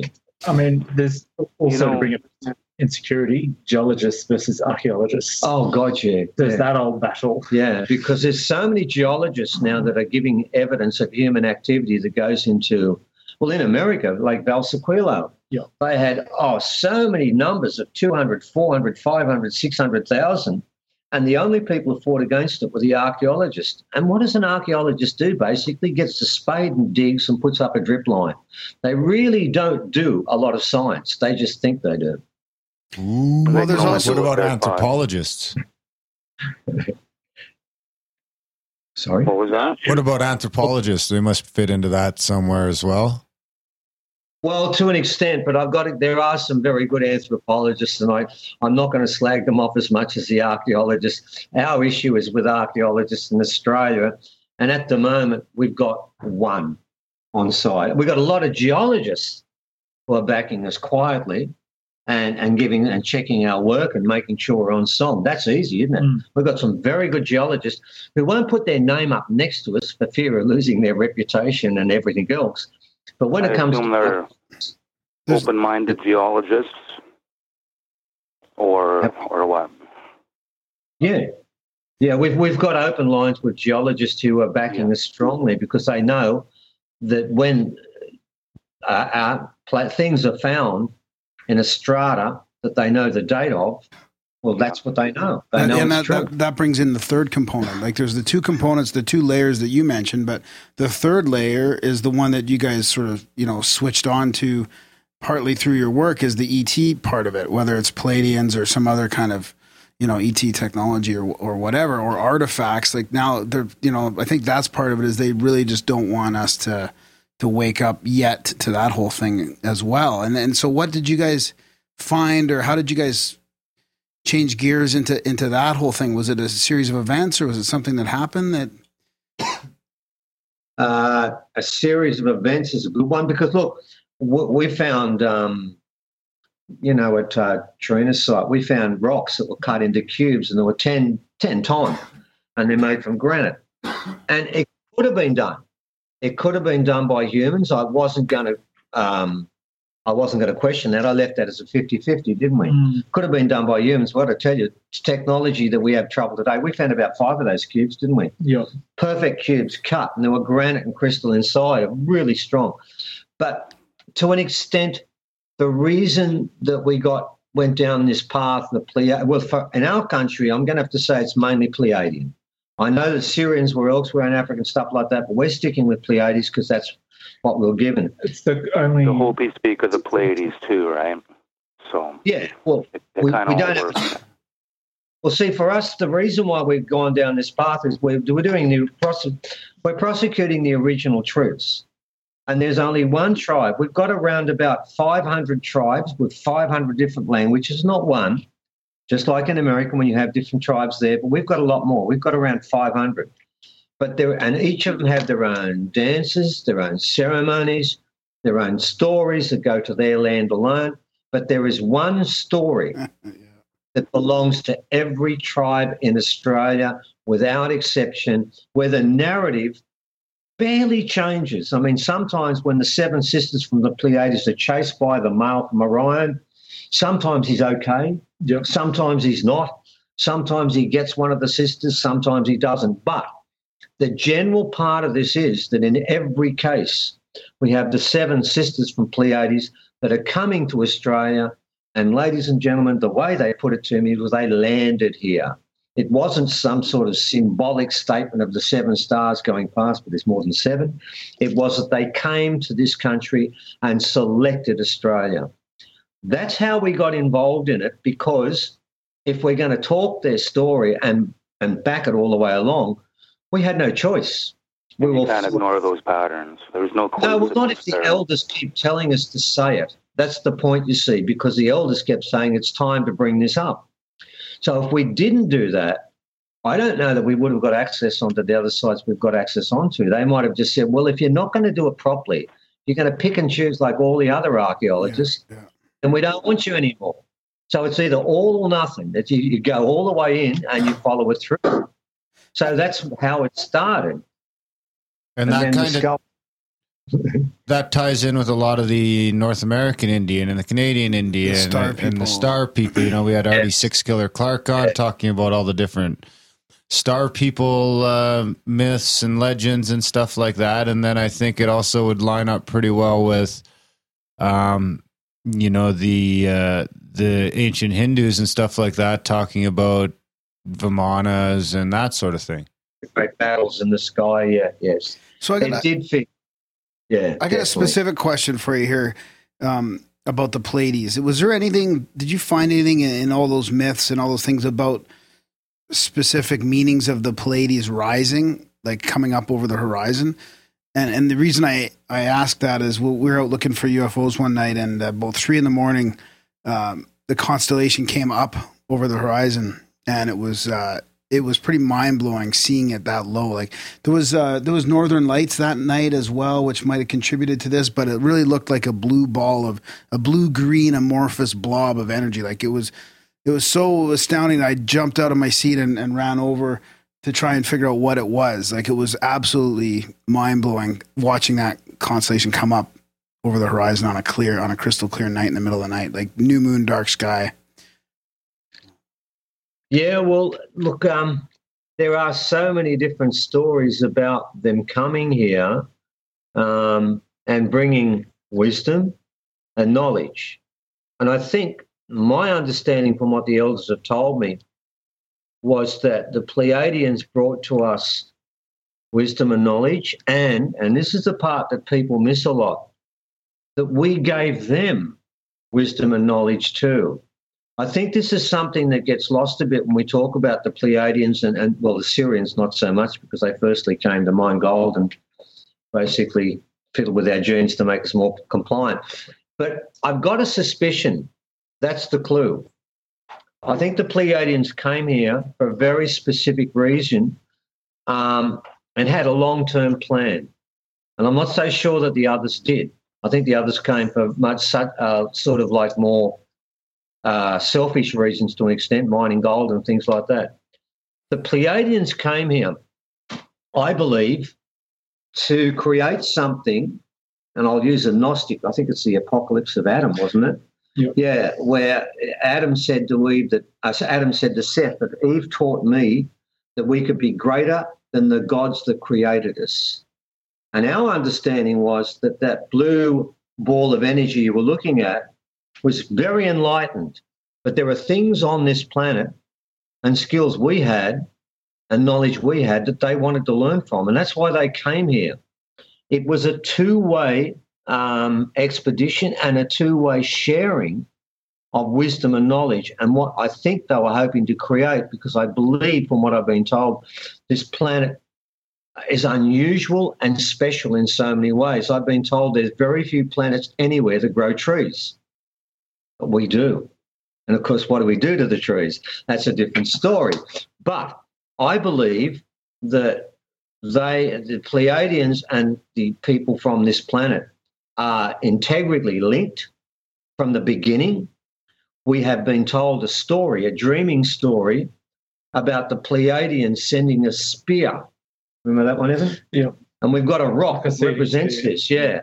And that spear was coated with amoeba germs and all the things that make life. And it was thrown, that's the way they put it, from the Pleiades and landed in Australia at a place called Uluru, which some people know as Ayers Rock. And if you look at Ayers Rock, it's got a cap on the top, then it goes down about 3 miles like a straight spear to a point. And that was the seeding of life. And they were part of that. And then when life evolved to a stage where they could become part of us, they came. So we sort of feel like the Pleiades has been part of the Earth since the very beginning, because they're a far older race than us, and they seeded this planet with a long-term goal. And that goal was that, according to the elders, they are coming back. And when they come back, they have a plan for the future, which we've been told. So they have a long-term plan. What's They the had a plan? long-term plan for finding a hominid that was their equal, and they have a long-term plan for when they came back and why they came back and what they're going to do. What's the plan? What are they going to do? Is it going to be like Independence Day style? No, that's great. That's what they put up to try and scare the crap out of people. Yeah. No, it's not. I can tell you some of what's going to take place, because we do talk about in our talks now, and we'll give them the right to do so by the elders. About a year and a half ago, an elder of old way, because a lot of our elders have lost the old ways, rang me and told me about the fact that the Pleiadians were coming. They'd been called and sung, and they were coming back. There was an agreement when they came here, when the time was right, they'd come back to complete what they started. And the story is, I don't know the timing, because the elders have told me it's gone from 1 to 5 years, hasn't it? Yeah, sometime within 1 to 5. Yeah, within 1 to 5 years when we were told. The Art of Martha said 1.5 turns. Others have said different amounts. I don't think it's really that important, the timing, but what they told me was going to happen was that they were going to come back to Australia, because that's where they started the whole expedition, and when they started with the hominins. And they were going to, one elder said hover, and another elder said land on Uluru. And what they were going to do, according to them, was they were going to take in, how can I put this? They were going to take in the vibration, the positive vibrations of a certain number of people. In fact, I've even been told the exact number of people that are on this continent. And if they're aware and enlightened, if the number is enough, they take all of that energy from the whole of this continent, they vibrate it, and then magnify it, and then throw it into Uluru, which is an incredibly sacred site that lives on a sacred line. That will then go to 4 other sites in Australia, like in lines across to them, activate those sites, and then it goes throughout the world. What then happens is this. If you gentlemen will be aware of the Schumann resonance and the fact that quite recently the Earth has peaked massively and gone up to very high vibrations. I am told it will stay. I know it's gone up to 140, 150. It'll stay on that vibration forever. And what will then happen, according to the elders, there will be two realities on this planet. Oh, God. It seems like that started. There's going to be the one for the baser people, like the generals and the CEOs and virtually anyone that works for Monsanto and Bayer and things like that. All of those people who are not evolved will stay at the lower vibration, and then the ones who have evolved stay at the higher vibration. And then to finish this story very quickly, I remember asking the elders, well, then what happens? You cannot have a place that has two realities at the same time. I said, most definitely not. One dies and withers, and it's the lower vibration. I said, well, what happens to the people in that vibration? He said, they die and wither with it. And I thought, oh, okay. And I said, and then they come back later and they reincarnate, don't they? And he said, no. This is the interesting part of this story. He said, at the end, when that vibration disappears on this planet, so too do they, and so too does their soul. Wow. It becomes no more reincarnation. This is the line in the sand that we're coming up to right now. And the explanation was everyone here has been incarnated so many times, and because they're still here, they've made mistakes. None of us are perfect. That's why we keep coming back. And they've lowered the bar this time. They don't want perfection. It's much lower than it's ever been before. And they figure if you can't get to that lower bar this time, you never will. Wow. So it's very important, things that you guys are doing right now. The sort of things you guys are doing are trying to elevate people's vibrations so they see the true purpose and the truth.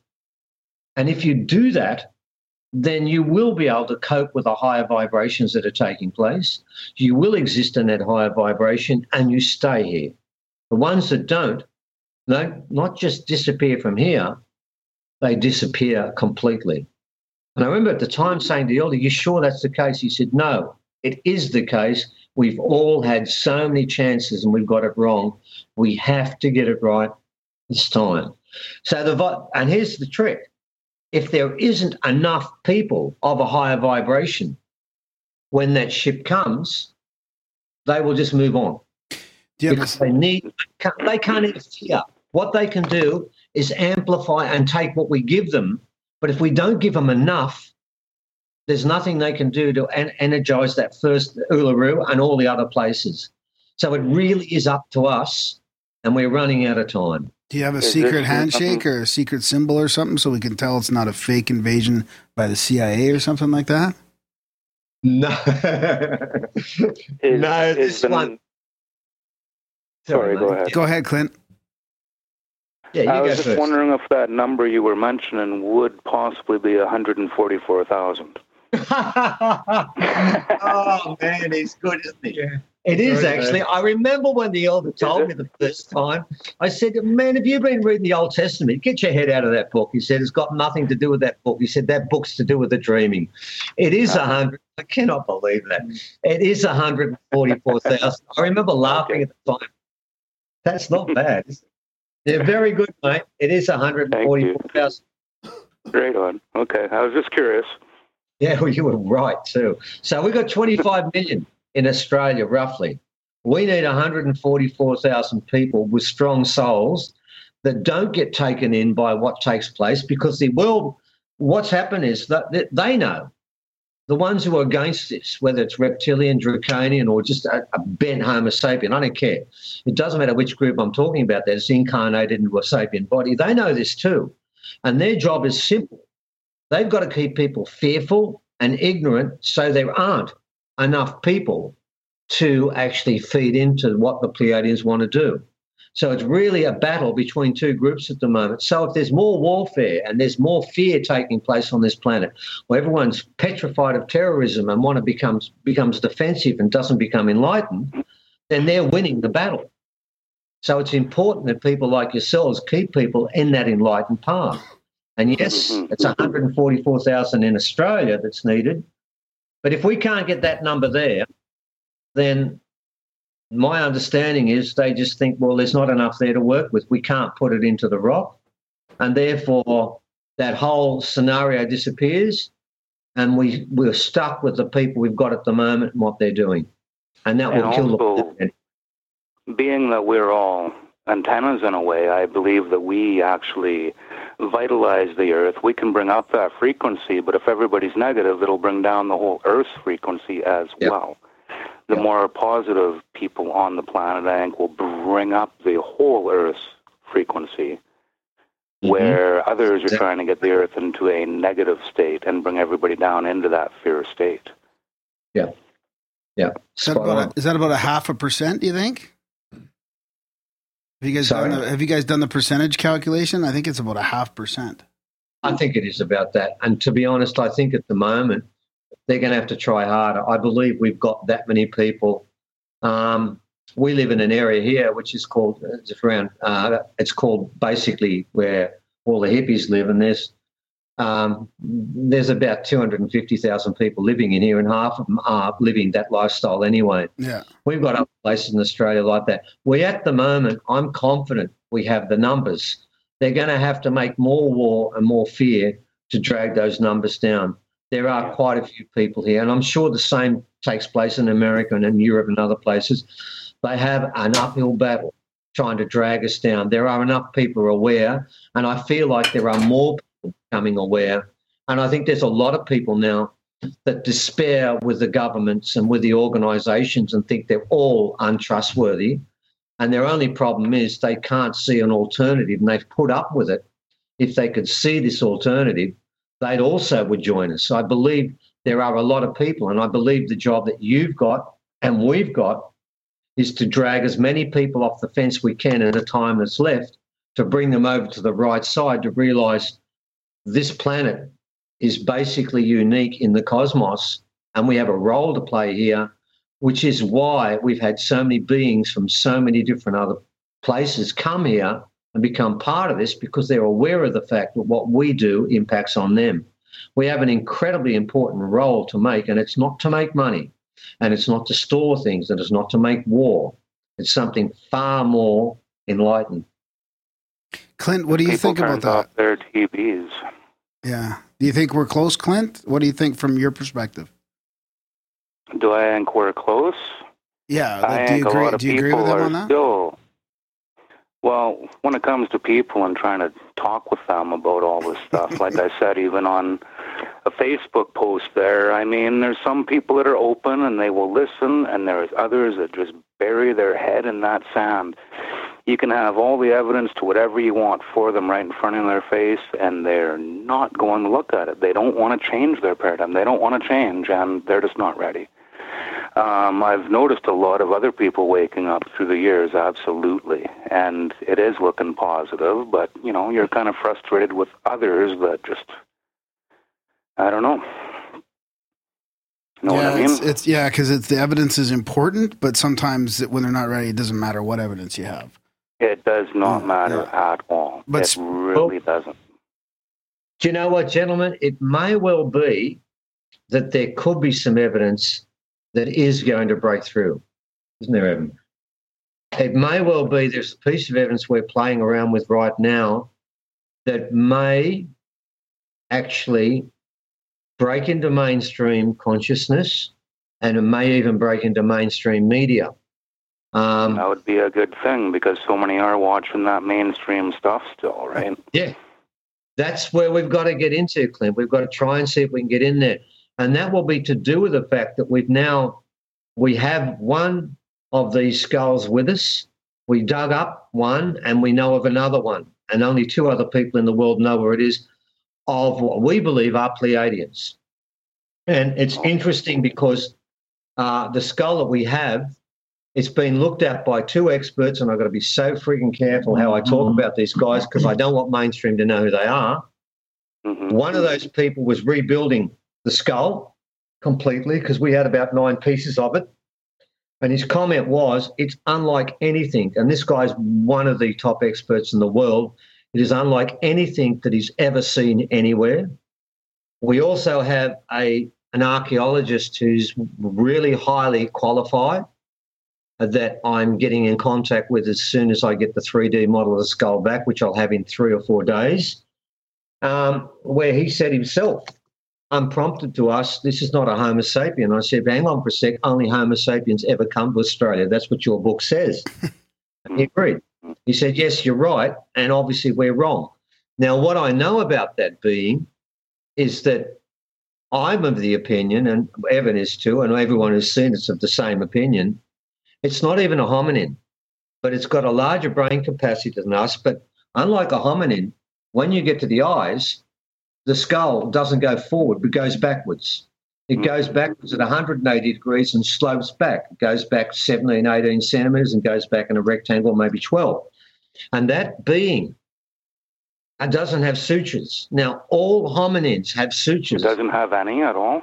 No, we've seen two of them with none. Now, the reason that's important, and you obviously know why, Clint, because you've just sort of checked that a bit further, is for those that don't know, when you're a baby, your three sutures don't join up, and that's why you don't touch the top.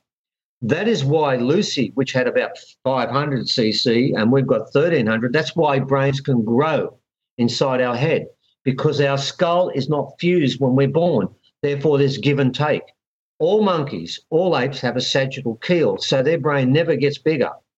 And strangely enough, we're supposed to be related. There's a problem there, but we won't go down that. Yeah. What about pigs? What do their brains look like? It's a major problem, gentlemen, by the way. It's a stupid problem. They should just address and say, oh, God, it's not there.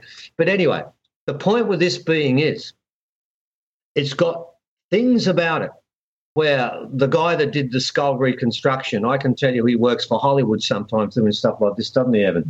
He's been doing this the whole of his life. He just looked at it and said, this is just not like anything I've ever seen before. And the fact that, like, if you think about our brain, 90% of it is above your eyes. It goes up this way. For this being, 3% of it's above the eyes and all of it's below. And it slopes backwards from there. It doesn't just stay at the level of the eyes, it goes back lower. If you think about the neck this being's got, it's not like ours. It's got so many things about it that don't fit into mainstream here. And I'll also share one of them. Sorry? The large eye sockets too, right? Oh, massive eye sockets. Yeah. The biggest that's ever been seen.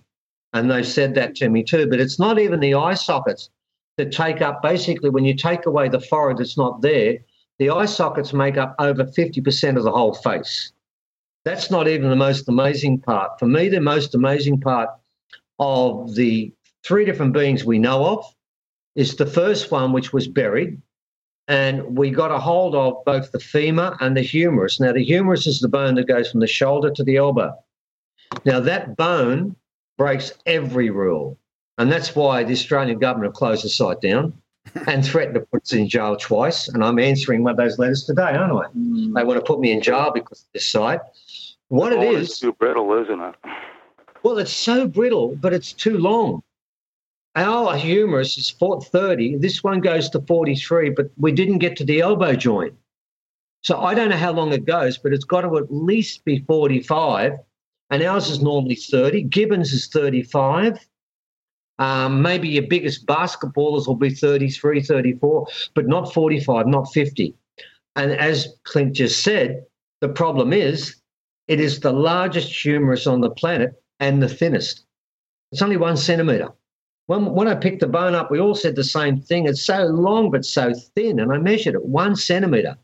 You can't put ligaments and muscles on that thing that will work in this gravity.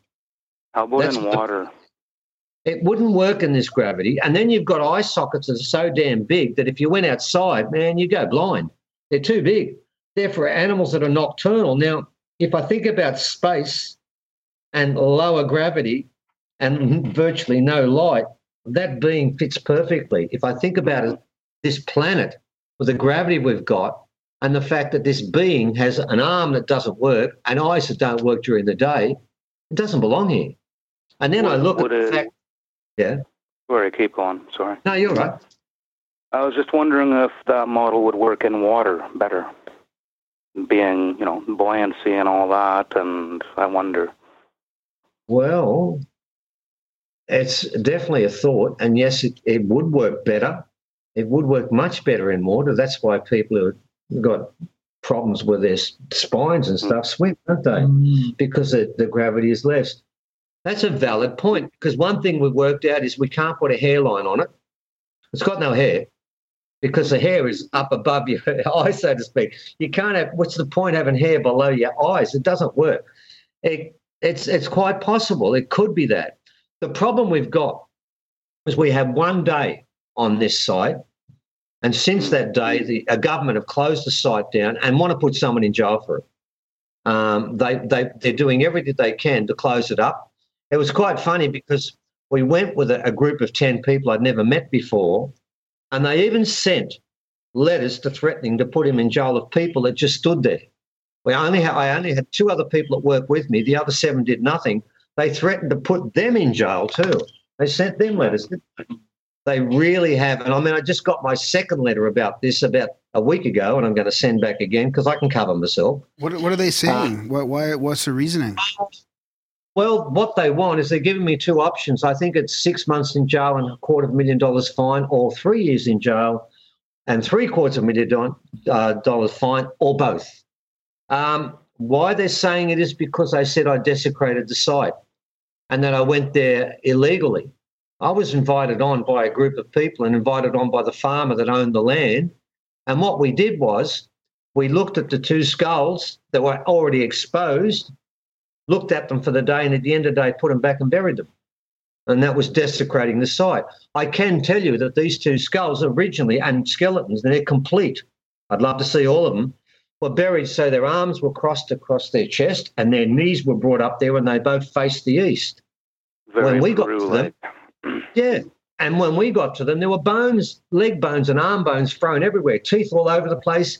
And the farmer actually went to the government. The government got these 2 skeletons, took them out, kept them for 6 months, came back and said, nothing to see here. And then the next day, people came and told them if they let anyone on then they'll put him in jail. And I'm thinking, well, if there's nothing to see there, why do you threaten the farmer with jail if you let anyone see it? And for 2 years, he didn't do a thing. He covered it up. He just thought, I don't want to go through this. And all credit to him, he knew when he looked at that skull that slopes back like that it doesn't make sense. And it took a long wait story, but we got on site. And we've got a film of it, and we've written about 5 articles on it. And I can tell you that particular skull, the one that recedes backwards, it's not a hominid, and it's not a Homo sapien. And the interesting part was there was another skull buried alongside it, and it had a skull thickness of 13 mils, which is incredibly thick, even by comparison to anyone else that's ever been on this planet. Whereas the one with the receding no forehead, we call them no foreheads, it was 6. What was interesting with that one is there is absolutely no doubt that one has no sutures at all. So we've seen 3 without sutures and 1 with sutures, and we just know that we've never seen a site before where you would have 2 beings that are so different from one another, buried, given the same ceremony, right next to one another. They'll bury 1 meter apart, yet they've got nothing in common with each other. Do you think it was them who actually... Sorry, Darren, go ahead. No, you go ahead, Clint. Well, I was just getting into the stones here. I'm wondering if they think that it was them that carved the stones, or if it was the original people that carved the stones, or if they were taught by them to carve the stones. Very good question. I can't answer that. Well, let's describe the stones a bit first for everybody. Yeah, that'd be great, for sure. Yeah, we've got about 150 stones, and I want to make the point, we have never taken any of them off country, not one of them. They've been given to us by people who found them, or most of them were bought on the open market when they were being auctioned, and they shouldn't have been. They're original stones. They were held by original men and women, and some are marked. Most are marked. There's 2 groups. We've got one group which is called, what Uncle Marbuck calls the Star Rocks Collection. We've got about 70 of those. Mm-hmm. And then we've got another 70 which is sacred rocks or magic rocks. And they're just shaped rocks or what? Or are they carved too, like marked with lines? Well, some of the sacred rocks are marked, but all of the Star Rocks collection are very similar insofar as there's a base rock with a coat that's been melted on top of it, and then lines have been cut into it. And the coat is normally a dark brown to sort of a purple to a black. It's normally a very dark colour, and you have lighter rocks underneath. So when they cut into the coat on the top, you get the lighter rock showing up with marks. And you think they cut into the coat? Sorry, I better let you just continue with this. I got so many questions on them, but yeah, continue. Sorry. Yeah. Well, what we can say is we've been told by the elders it's made from chert and resin. Okay. The coat is a combination of chert and resin, and basically to melt the chert, you've got to get a temperature around 1,800 degrees, and it was melted on. We've got one rock which is quite interesting. That's the one that's got the star maps on it. Remember, it's melted twice? Yeah. Yeah, well, and that's a really interesting one because it's a sheer coat on every side that was cut. And then what happened is on the top, they melted just the top and it runs down the side, and you've got a candle wax effect where you've got this bulbous piece that runs all the way along. It's like, when it runs down the side of a candle and it makes a sort of knob where it just sits there. Well, it sat on the side, which meant the side rock wasn't heated. Mm-hmm. And so we've got evidence here of heat that goes into thousands of degrees. We've got infilling where they've stuck something in there that's been there for 10,000 years and is still there, which is pretty deadly glue because you won't get that guarantee with any super glue you've got today. Is that mineral infilling? Yes. In fact, in one of them, Ros's Rock 1, there's a remnant of metal still inside the infill. Right. I saw that one, yeah. Yeah, we've got so many different things and so many different ways they've been cut. But it's a language. And now, with these lines, you said they're all 33 degrees, and a lot of these stones have 21 lines on them, right? Yeah. And if I got it right from the presentation, somebody found a rock in Calgary, Alberta, or was I hearing that wrong? Yeah, that's right. Yeah, you got that right. Yep. Okay, well, that's Calgary. I sent you some pictures of a triangle stone last week sometime there, so that's where it really got me curious on stuff if some of these stones are out here. But back to the high heat and everything, do you think maybe they coated them, and as it was still hot, somehow they cut the lines in, and why did they do them at 33 degrees? Right. Well, that's dead spot on. That's exactly right. That's what we believe happened was they melted it on, and then you'll find they're not chiseled. They're just cut lines, and they're very sharp. They're very clean, and they are cut lines that can get down to the size of a hair width. We've got one group on Ross's Rock 1 where the line is so fine and the blade that cut it was so fine and so straight that it was obviously done while it was wet. And then obviously then it dries and hardens, and it really does harden up. And what is chert composed of? Silicon. Pardon? Silicon. Okay. That somebody, I think recently in America, Silicon Valley comes out of that. We believe the information is still stored within it. And like you said, the rock at Calgary, Dr. Derek Cunningham he got one rock and he measured 21 angles. He got 15 out of a rock that Dr. Samir gave us pictures of that came from the Bosnian pyramid. We got a German rock, and he measured that one. And together, he measured the rocks in Calgary, Bosnia, and Germany, and I think there were 51 angles he got. And of those 51 angles, 49 of them are on Ros's Rock 1. And that gets back to the story of a universal language. If you have the same angles in Germany, Bosnia, Calgary, and Australia, and it's 51 to 49, and by the way, the two angles that Ros's Rock 1 didn't have are on other rocks. So all of those angles on other countries are either found on one rock in particular or on other ones. That is not a coincidence, gentlemen. That is actually by design, because it's giving information. So how far back does that go, though? Because if Calgary we were a mile or two under ice during the Younger Dryas, right? or before that? Yeah, right before it. Before it. So that's going back 15, 20,000 years. Like, how long were we covered in ice for? I mean, how long does that cycle go back? And then because I feel like this area would have been uninhabited for many, many, many thousands of years, wouldn't it be? Yeah, I would think you're right. And then when it was left on the ice. Yeah, I would think that these angles and these rocks, I know the Blombos rocks are about 75,000 years old, and they are straight lines again, intersecting, and that goes back 75,000 years, and we measure the angles there. Mind you, that's a very soft rock. The rocks we've got are much, much harder by comparison and much more complicated. Okay. But we've got a language in the Blombos rocks of straight lines and intersections. So we can at least take it back to there and say they're still doing the same thing then that they were doing when we've got them.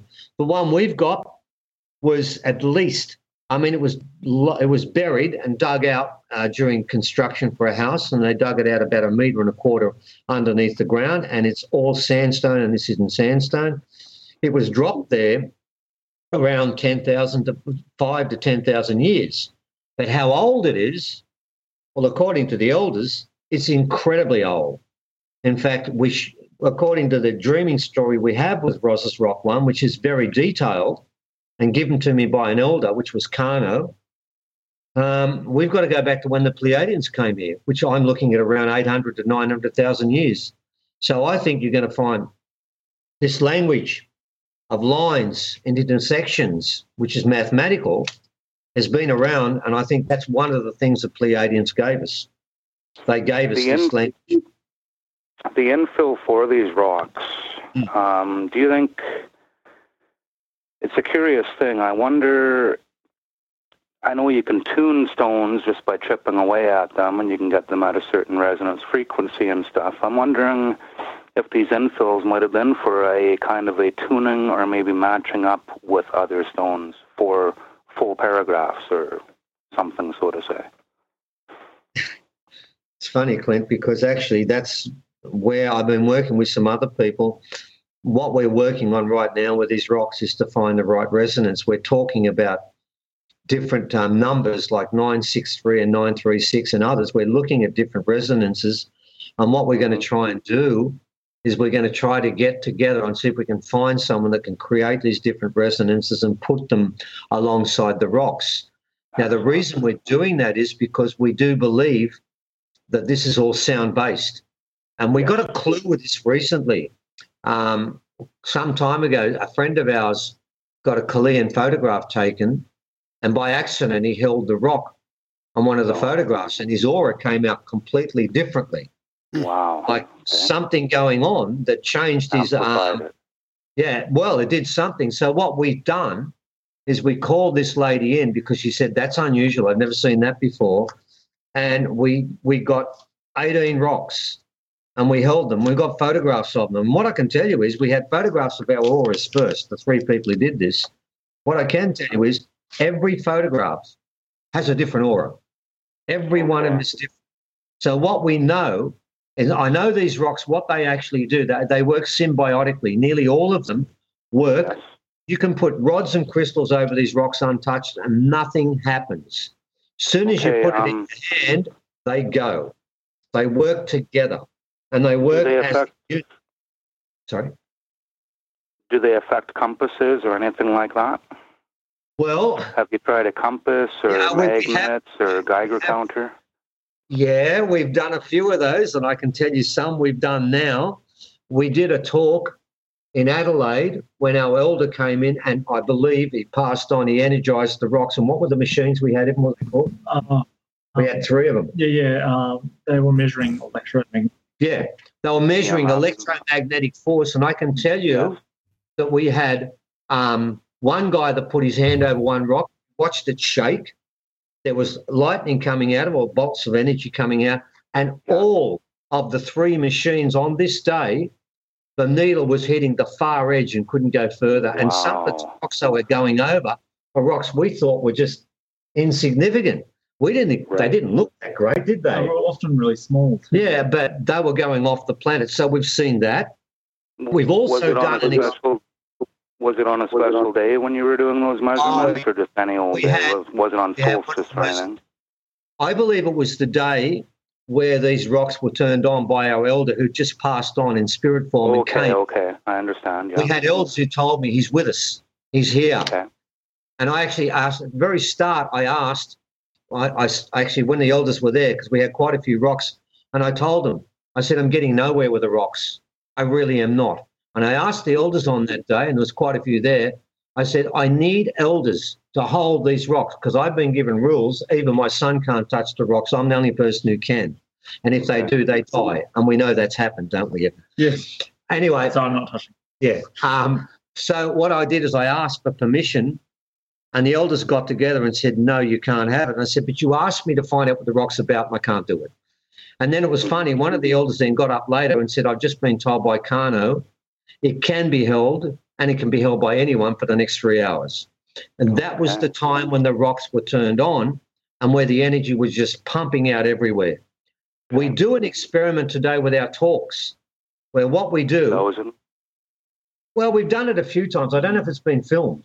I think it has. The dowsing rods were filmed on one presentation. Yeah, we have. Okay. We've done it a lot of times since, and we've added something to it.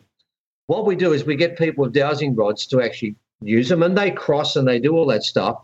But I was always aware of the fact that people would say, well, you can see the rocks and therefore you make them close when they get there. So we've added to it recently where we actually blindfold someone, and then I run off and I point them in a certain direction, and Evan just pushes the person towards where I am. And on every occasion, the rocks turn over when we get just in that line. So what we're trying to do is show them that these rocks actually do have some sort of energy. Now, my problem is... With the energy that does come out of them,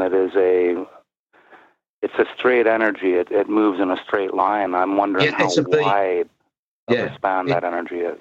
It doesn't work in a wave. It works in a straight beam. I've actually gone out into a street, and with a guy that's got dowsing rods, he's gone 150 metres down the street, and we've both pointed it, and it only turns when he's 150 metres away for just about 10 centimetres, and then it doesn't again. So it is a beam. Yeah, it comes out as a beam. It's in a wave.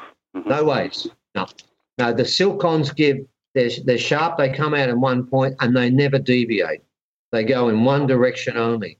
And we've done this now. We're at the stage now where we're trying to work out. See, I know how they work because of the 7 silcons we've got, one of them, I mean, those things that I'm talking about, I call them party tricks, really, because they don't do much, but one does work for me. And I can tell you how it actually works because on both occasions I threw the rock away because I didn't know what would happen when the energy come out. I didn't know where it was going to go and what it could do. And what actually happens is the one that works for me, which is quite nondescript again, it's not one of the pretty ones, I held it in my hand, and it's the only one that will do this. When I put it in my hand, it sits, the back base part sits on the base at the back of my hand. I could feel my heartbeat.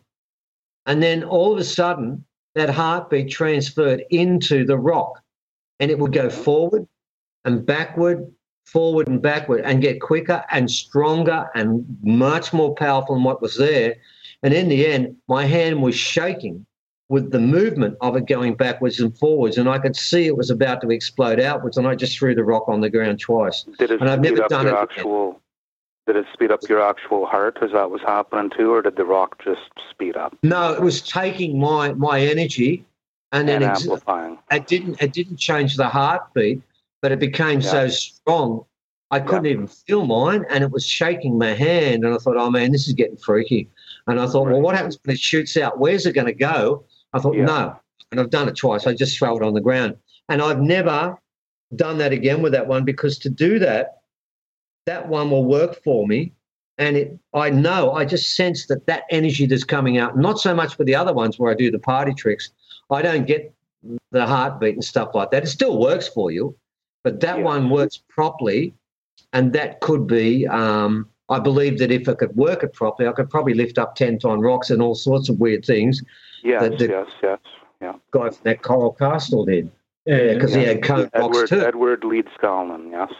Yeah. But I don't think Edward Leeds Stalin was working with a lot of that, but that's a whole different story. But yes.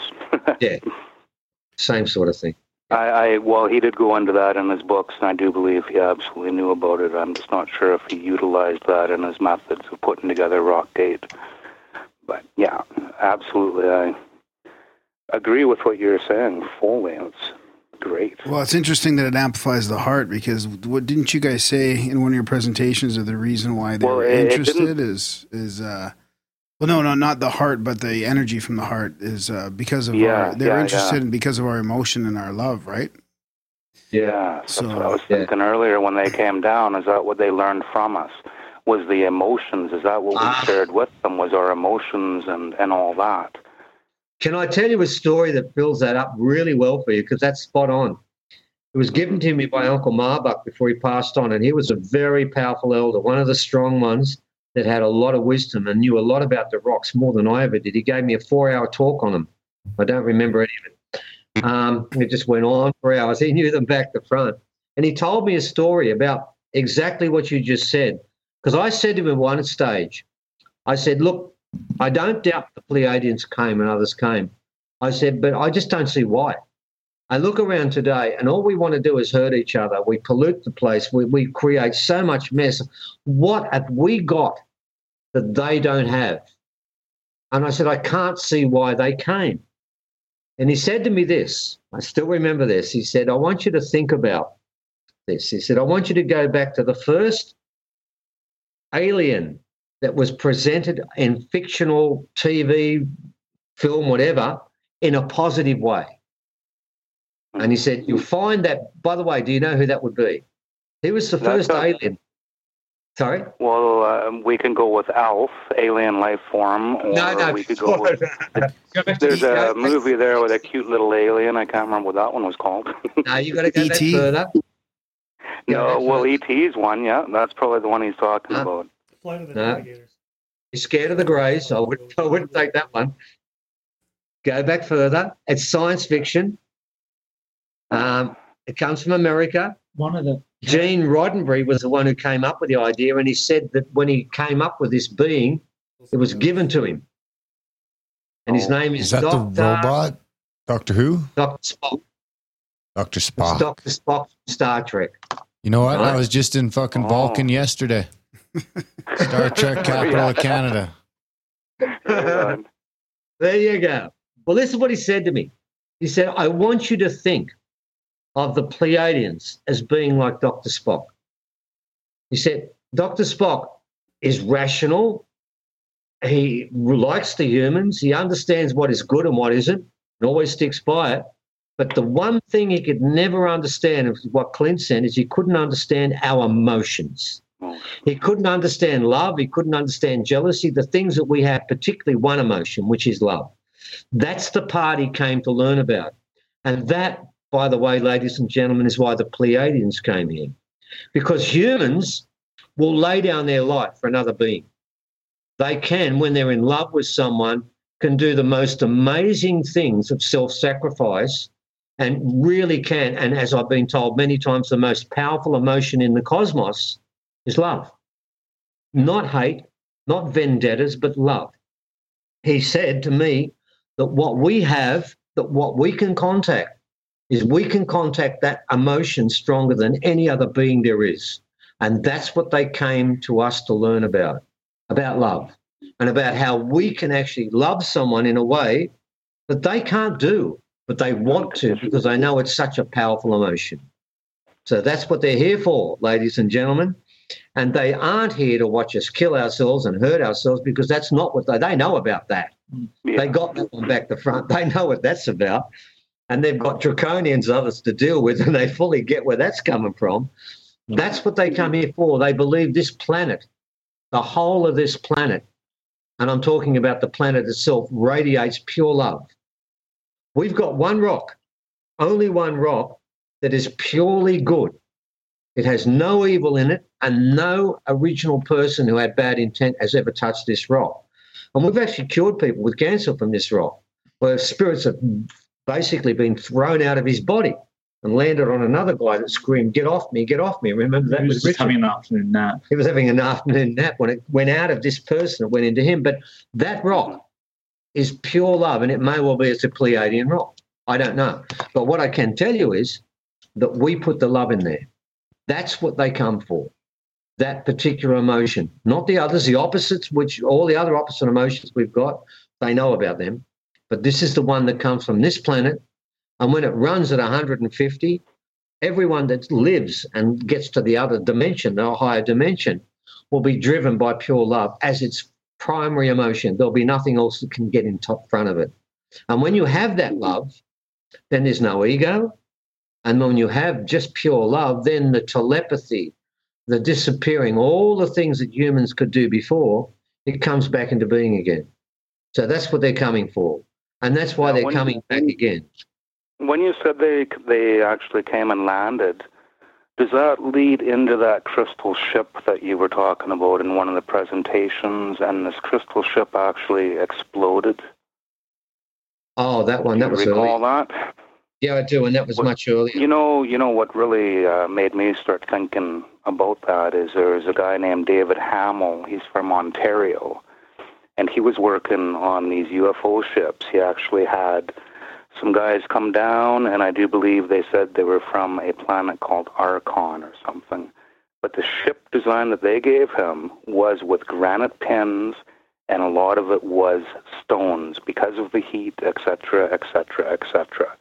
I found it very interesting to hear about a crystal ship coming down and exploding, because we can also look around Peru and stuff, and we see a lot of weird stuff that is upside down and all around. And I mean, was there such a thing as stone ships in the day? I think possibly there was, and in a way it makes sense. When you guys mentioned the crystal ship, it intrigued me.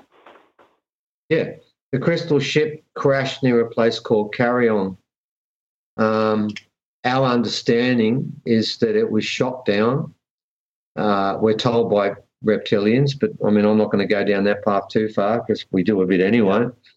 Yeah. And the Carrion glyphs, which are about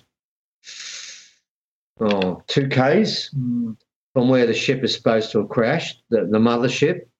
And on the Carrion glyphs, there are about 8 UFO icons there. It's the most common one there.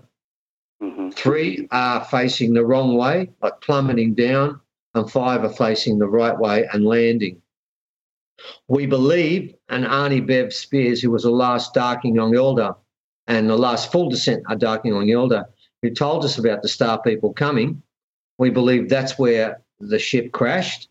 There are stories about that crystal ship through the whole of New South Wales.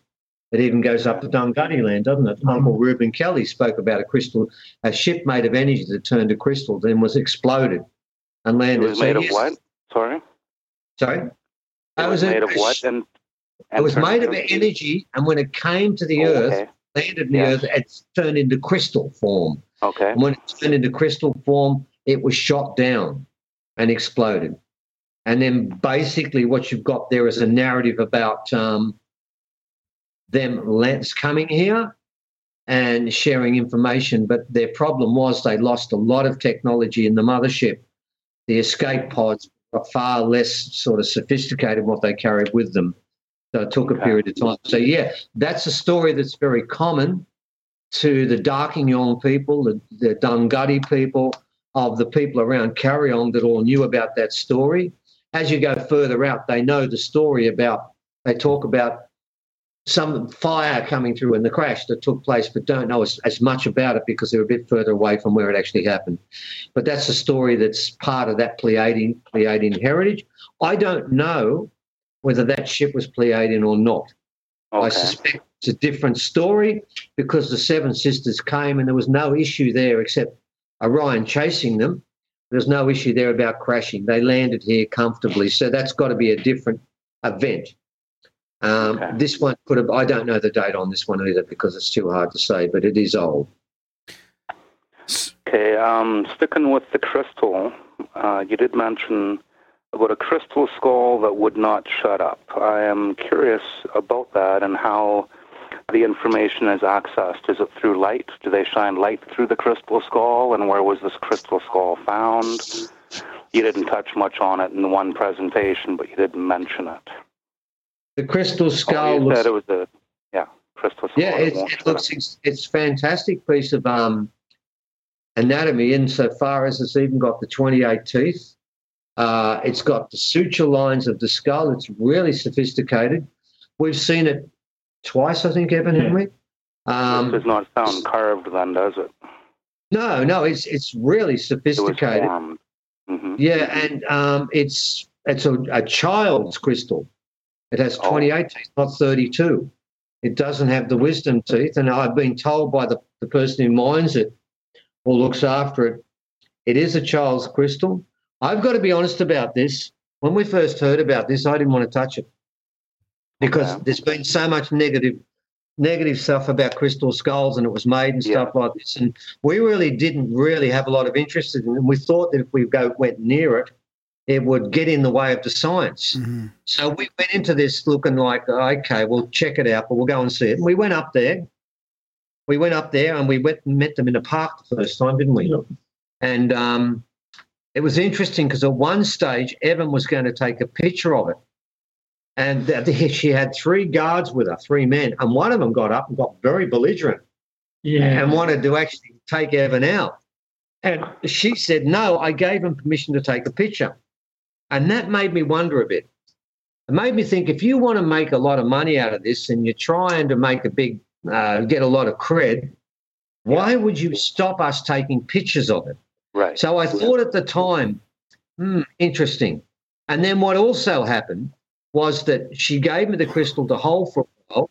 And the first time ever, when I gave it back to her, there was a piece of crystal laying on the ground, and she said, well, she gave that to you. And I've actually got it just behind me.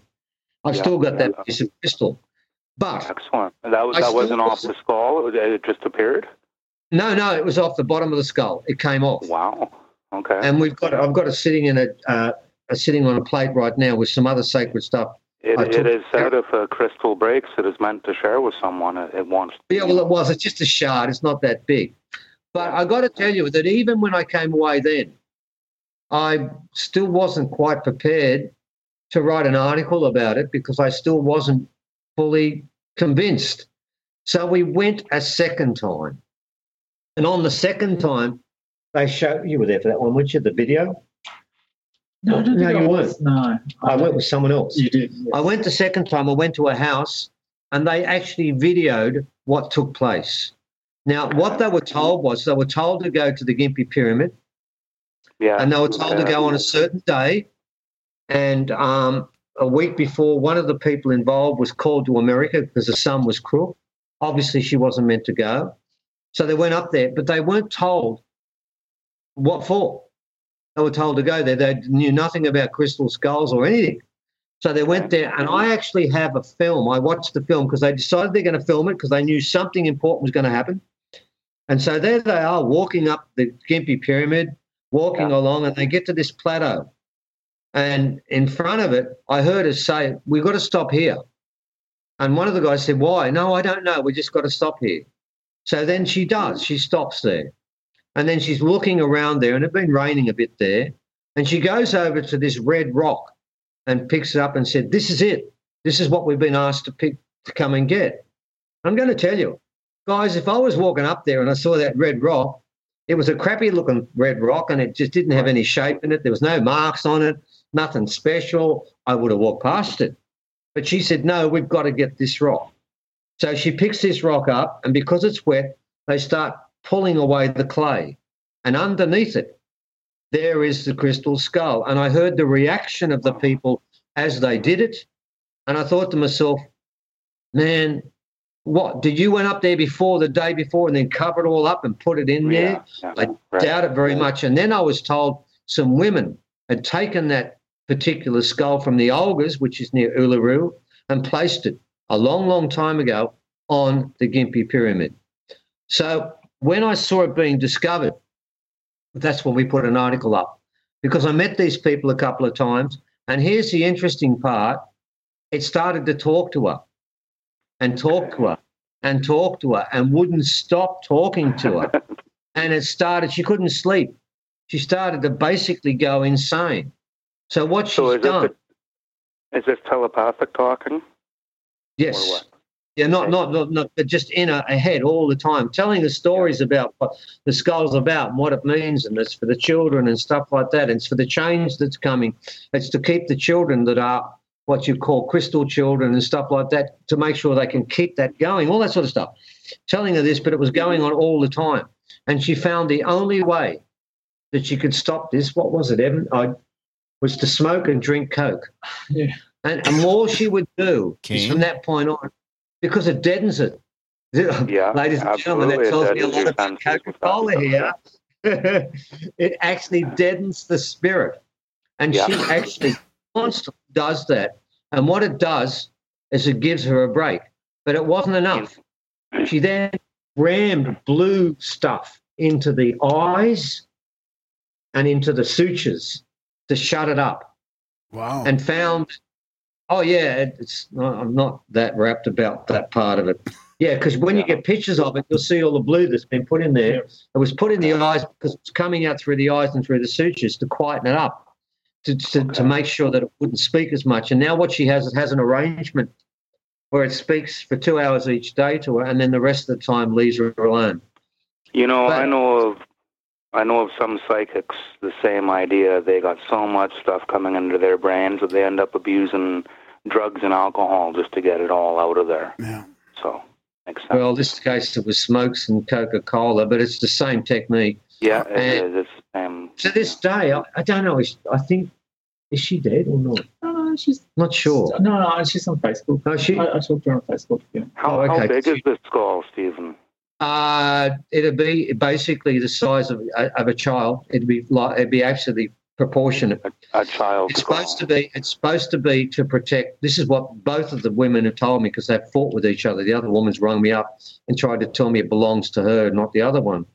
I said, well, this doesn't make sense to me because the skull called you and told you to be there on a certain day, and you were called to America. And they said they should have waited. No, if you're called on a certain day by a spirit, man, you don't take a rain check on it, so I'll be back later. So it doesn't work that way. I said, I can't see that. And in the end, I had to tell her to stop ringing me because it was getting quite vindictive. Everyone in Gympie knows this woman's got this particular skull. I believe it's supposed to have been found by her to facilitate the change that's taking place so the younger one stays strong. But she herself, I don't think it's doing her any good. I think it's really hurting her. I think it's a dangerous piece of work to have long time. And I do believe it does have a power. As it is with a lot of these. If it was that dangerous, that dangerous to her, it's kind of wild that she was led to it because usually it doesn't work that way. You're only led to something if you're ready for it. So. Yeah, well, I think the problem is that there's been a lot of fighting between the two women who were both called. And I don't think that this is a good environment to place the skull in because there's a lot of animosity and they've come round and knocked on the door and said, I'm going to get you, and there's been threats made. And she's got involved in the fight too because when we turned up the first time, there were 3 guys there acting as guards to find out what we were like. Wow. So there's an aura and an atmosphere there of contention and of I should have it and you shouldn't have it. And I don't know that's really the right place for that skull to be. But at the moment, that's where it is. And we haven't been back because it is. I mean, I'm prepared to admit, and I have done some shows on it, not many because we don't get a chance to do it much. I'm prepared to admit that I believe it's legit. I believe it's legit. And I didn't think I was going to say that. And I'm saying that as a skeptic. I went there as a full-on skeptic, but I saw the film of them finding it and the way it was found and, oh, shit, what's this and stuff like that. Man, they're either bloody good actors or should go to Hollywood, man, because they were doing such a great job of this find. If they made it up and did the whole thing, they really were shocked about what they found. Just how detailed it is, it really makes one wonder. It's the best one I've seen. The best one I've seen. And when you get into transmutation of materials and stuff. Yeah. Makes you wonder. And the suture lines are exactly as our suture lines are. I mean, they've got every one of them marked in it. All of the teeth you can count You can count each one of them. It's pretty damn good. And I mean, the other part is they have taken that crystal skull to sacred sites in Australia. I know that for a fact. Never given a talk, never charged money for it, and no one's ever seen it. Now, if you're going to have a fake and you don't make money out of it and you don't get cred out of it, nobody knows who they are. We're not going to say their name. I know their name. Yeah. My question is, and I put this in the article, if you're not making money and you're not getting fame, why would you make it as a fake? I mean, what are you going to get? You make a fake to get something from it for personal gain, either ego or bank balance. They got neither. When they went around the world, around Australia, looking at these different sites, they flew there and paid for it with their own money. Well, man, when I knew that, I thought, well, God almighty. I mean, and he was so protective of it, wasn't it? He was going to hit you when you took one picture. He really was aggro about it. He wanted to protect the whole thing, and they were both protecting her because of this stuff that was going on. When you put all those things into the story, there are human parts of the story, but, you know, if you've got to convince me it's a fake, and I just ran out of reasons of thinking it was one because everything I saw told me they're not going to gain anything from this, and they still haven't. We've put an article about it. No one else has. So we only got a few minutes. Yeah. Sorry, go ahead. When you were sitting with the skull, did you end up getting any telepathic messages from it or any? We've got 10 minutes left. Yeah, I got a message from the skull. It nearly killed me. Okay. Would you mind sharing it or? Well, yeah, no, I'll tell you most of it because I've said it. I did say it at our talk at Mullen, didn't I? Mm-hmm. I can't say all of it because what basically happened was I got the skull that was given to me by a professor who gave it to the experts, who gave it back and said, nothing to see here, ladies and gentlemen, walk away. But because this skull was found 65 years ago, legally they can't touch it. Because 65 years ago, original people weren't recognised as humans in Australia and they had no legal rights. So whatever you found that was original wasn't protected. We could keep it forever. What happened was I was given the skull, given two skulls, but I was given the skull that's even more receding than the one that we saw in the ground. It's worse. It goes back even further.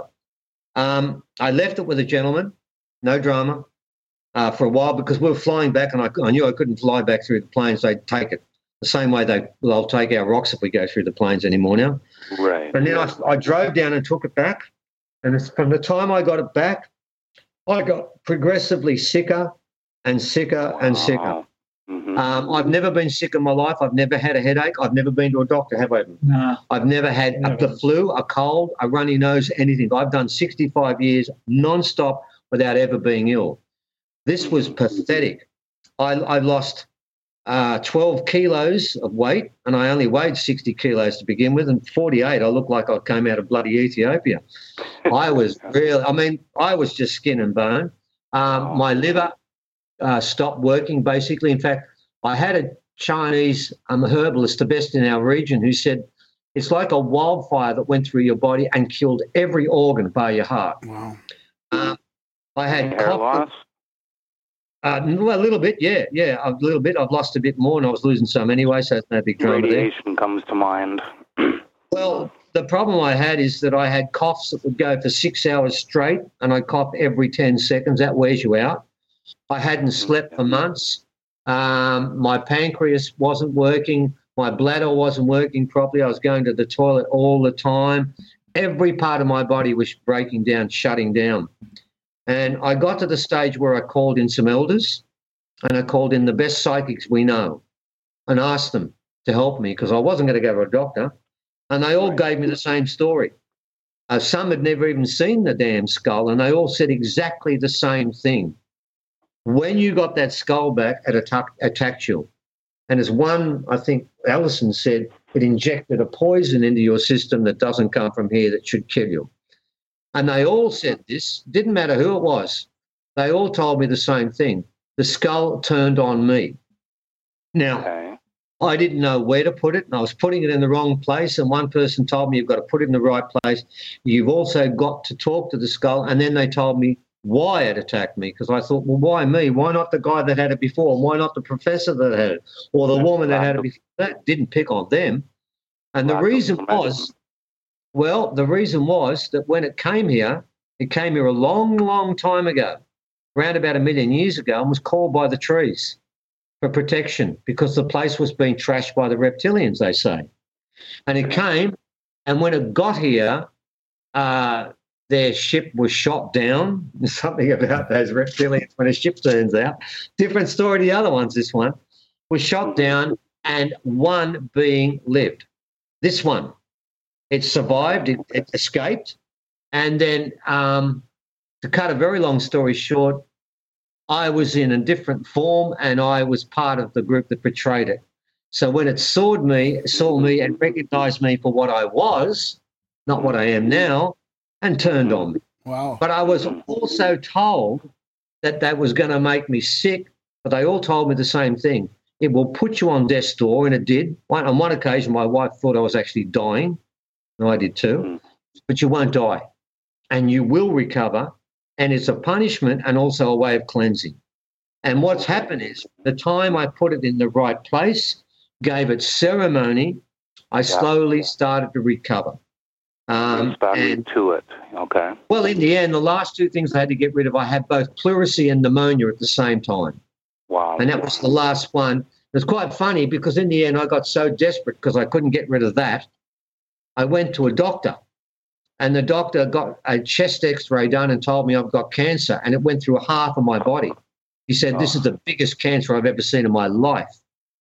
And then he said, you're going to have a CAT scan done, but there's nothing that can be done for you, mate, because it is so bloody big.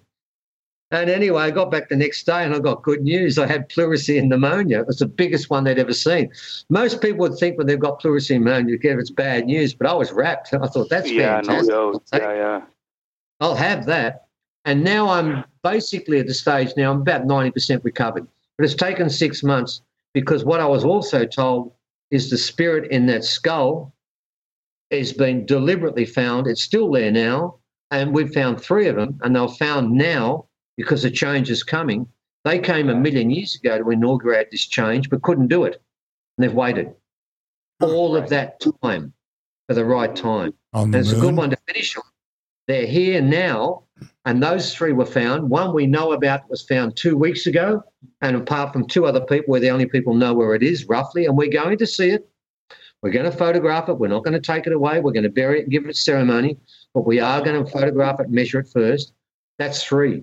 In original religion, everything happens in 3s. And I remember when an elder told me, you're going to find a 3rd one of those, I said, never. And we did. Right. We found the 3. They've all been found within about a year of each other, and they're all found for the same reason.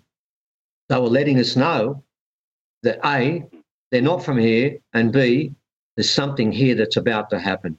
And that's why I think it's a nice one to finish on, because I believe very soon from now, there is a change afoot, and these beings are part of that change. And I can tell you, if you want to ask about their power, my God, they're powerful because they can kill you if they want to, and they nearly did with me. And I'm still alive today because I gave it ceremony and spoke to it and explained who I am now because it didn't know. It just saw me. It doesn't see me in a sort of body form. It sees me in a spirit. Yeah, and it saw me from before, recognized my imprint from before and thought, man, I remember you. Right? Hammered me. Right. Because it got tortured and killed by the reptilians. They killed it outright. But it sort of remembered me because it befriended me to begin with, and I did with it. And then things changed and sort of, it's now that it knows that I'm trying to actually facilitate this change and is aware of what we're trying to do, it's fully behind us. And, of course, I can tell you something else. As soon as the last scientific experiment is done, we'll be taking it back to where it was dug out 65 years ago, and we're putting it back, and we're going to give it ceremony. So it's going back home as soon as the science is finished. But it needs that science so we can prove to mainstream this is an alien. It came 1 million years ago. If it came 1 million years ago, it can come whenever it wants, and it's coming now. Yeah. And that will give people who are sitting on the fence something concrete to hang on to. Yeah. I'll say, well, if it is an alien, then maybe the rest of this story is right too. And if he found this alien and is saying this, well, maybe that's not a coincidence. So we sort of feel like that's why it was found now, to get the people that are sitting on the fence, because there's a lot of good people that will not move up this elevation yet, but should, if they just had something to hang on to. We can't give them Jesus on the cross, but what we can give them is 3 aliens, and one we've got with us at the moment that we're going to analyze. We've done the skull, and the man that does this said it's not like anything on the planet. And I've said this many times, if it's not like anything on the planet, as on top, so below. Well, we've done below, can't find it here, you look up there. And that's where we're looking. How are you guys going to be disseminating this information? Are you doing any conferences coming up, or are you writing more books, or you know? Yeah, we're doing two. One in Melbourne in November 15th. Sorry, what was that? I missed that. I think the connection went weak there. You're doing what? We're doing one in Melbourne on next month, and we're doing one on the Sunshine Coast next month. But we are writing what we think is our seminal book. It's going to be about 180,000 words, where we're basically doing the whole history of everything we've done. And also we're doing probably 40,000 words will be about the links between the dreaming and Gnosticism. So we're looking at it from a religious point of view, from an archaeological point of view, from an historical point of view. We're going to look at it from every angle and try and piece together all of our research into one book. Nice. It's going to be huge, but I feel like that's what we were meant to do to begin with. And we've just actually got to the stage now, we're in the final edit, and I would say we would be probably about 2.5 months away. And I think it's going to be called From the Cradle to the Grave, isn't it? I think so. Yeah, I think that's what it's going to be called. Yeah, From the Cradle to the Grave. So sounds like a book on pharmaceutical companies. I like that. Well, everyone's fucking real glad you're feeling better, Steve. Oh, yeah, for sure. Yeah. And do you have any more questions, Clint? No, man. That's it. That's great. That was awesome. Well, I gotta say, that was awesome. This is got to be the 10th or 11th or 12th episode that we've come up with that the answer is love. So, I mean, that definitely the answer is love more often than it's anything else. So, love is winning. It is the highest emotion with the most frequency, absolutely. It's the one that wins out overall. So, all you fucking always Trumpers and never Trumpers and whatever the fuckers, just start getting along, and you're falling in for the reptilian agenda. Fall for that crap. Yep, exactly. It's all meant to confuse. Hug a Democrat, motherfuckers. So, Stephen and Evan, thanks for coming on, and let us know when the book comes out. We can talk about it on the show, plug it a little bit, maybe have you on for a quick little blurb or something. That'd be awesome. Appreciate that. Good on you. Thank you. Thanks a lot, guys. Appreciate it. Good questions. Yeah. We enjoyed this. Yeah, really that was a blast, man. Very guys, informative. For sure. Thank you. Enjoy the future, gentlemen. Okay. Thanks, guys. No worries. For now. Awesome. And that was our chat with the Father Son Strong team and the infamous Clint P. Everyone. I thought he's like Snuffleupagus for a bit there. Who, Clint P? Yeah. We're just getting anonymous recommendations and stuff, and maybe he'll come down to the studio one day and hang out with us. Clint, we're not too far along. We might have him on if we end up doing this next show. Clint might come back. Of course, big thanks to Clint for being a listener for about the entire time, just about. And he's probably requested, at least 10 or 12 guests in the background quietly. And, if I listed them off, you guys would be blown away. What'd you think of this episode? Great. Yeah. I kind of wanted to get more into the genetics and the evolution and all that about the Denisovans. That's because you're a racist. And you wanted ammo for your racist agenda. See, that's what he even says. That's nice. Thanks, buddy. Yeah. I was going to throw you in there. I was going to ask when he started talking about evolved, the far right, I was going to say that's Graham. Oh, my God. Throw you under the bus? Alt right. Yeah, that's right. Sorry. There's a big difference. There's a huge difference. And we're just kidding about that, too. Of course we are. Graham is... I'm alt-middle. He's alt-middle. He's alt left of middle. No, alt right of middle. Who knows? Bro jobs help better, Al. Anyway, big shout out to the Strongs. Check out their YouTube channel. We'll put all the links in the show notes. Big shout out to Clint for coming on the show. Big shout out to Graham for being the co-host. Big shout out to Brody for letting us do the show in his spare bedroom. And a big shout out to all you guys for supporting us and helping us along the way. Of course, if you aren't supporting the show now, head over to grimerica.ca/support today. And sign up for a monthly of your choosing. and get in on the because you want to be one of the group. There's a nice tight knit group of supporters that you could be one of. You could be a 0.00001%er. Yeah. All right, motherfuckers. Thanks for listening, and we will see you next week.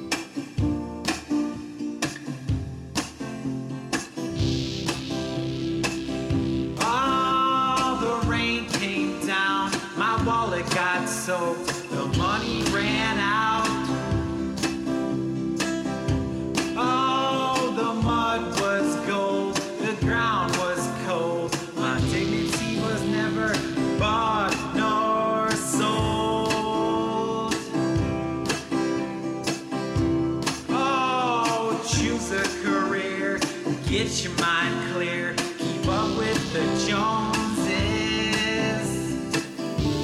Oh, you go in, you atone for your greed. You atone for your greed with the electric messiah.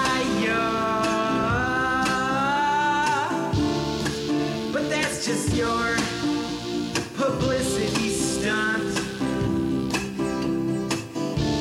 I can see your duplicity in front of your lines.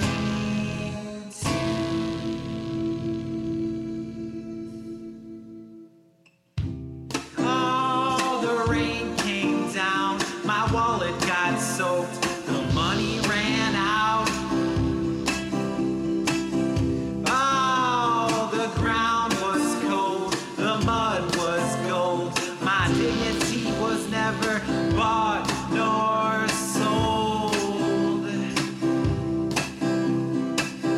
Oh, choose a career, get your mind clear, keep up with the Joneses. Oh, you go in, you atone for your greed. You atone for your greed with the electric messiah. Oh, but that's just your publicity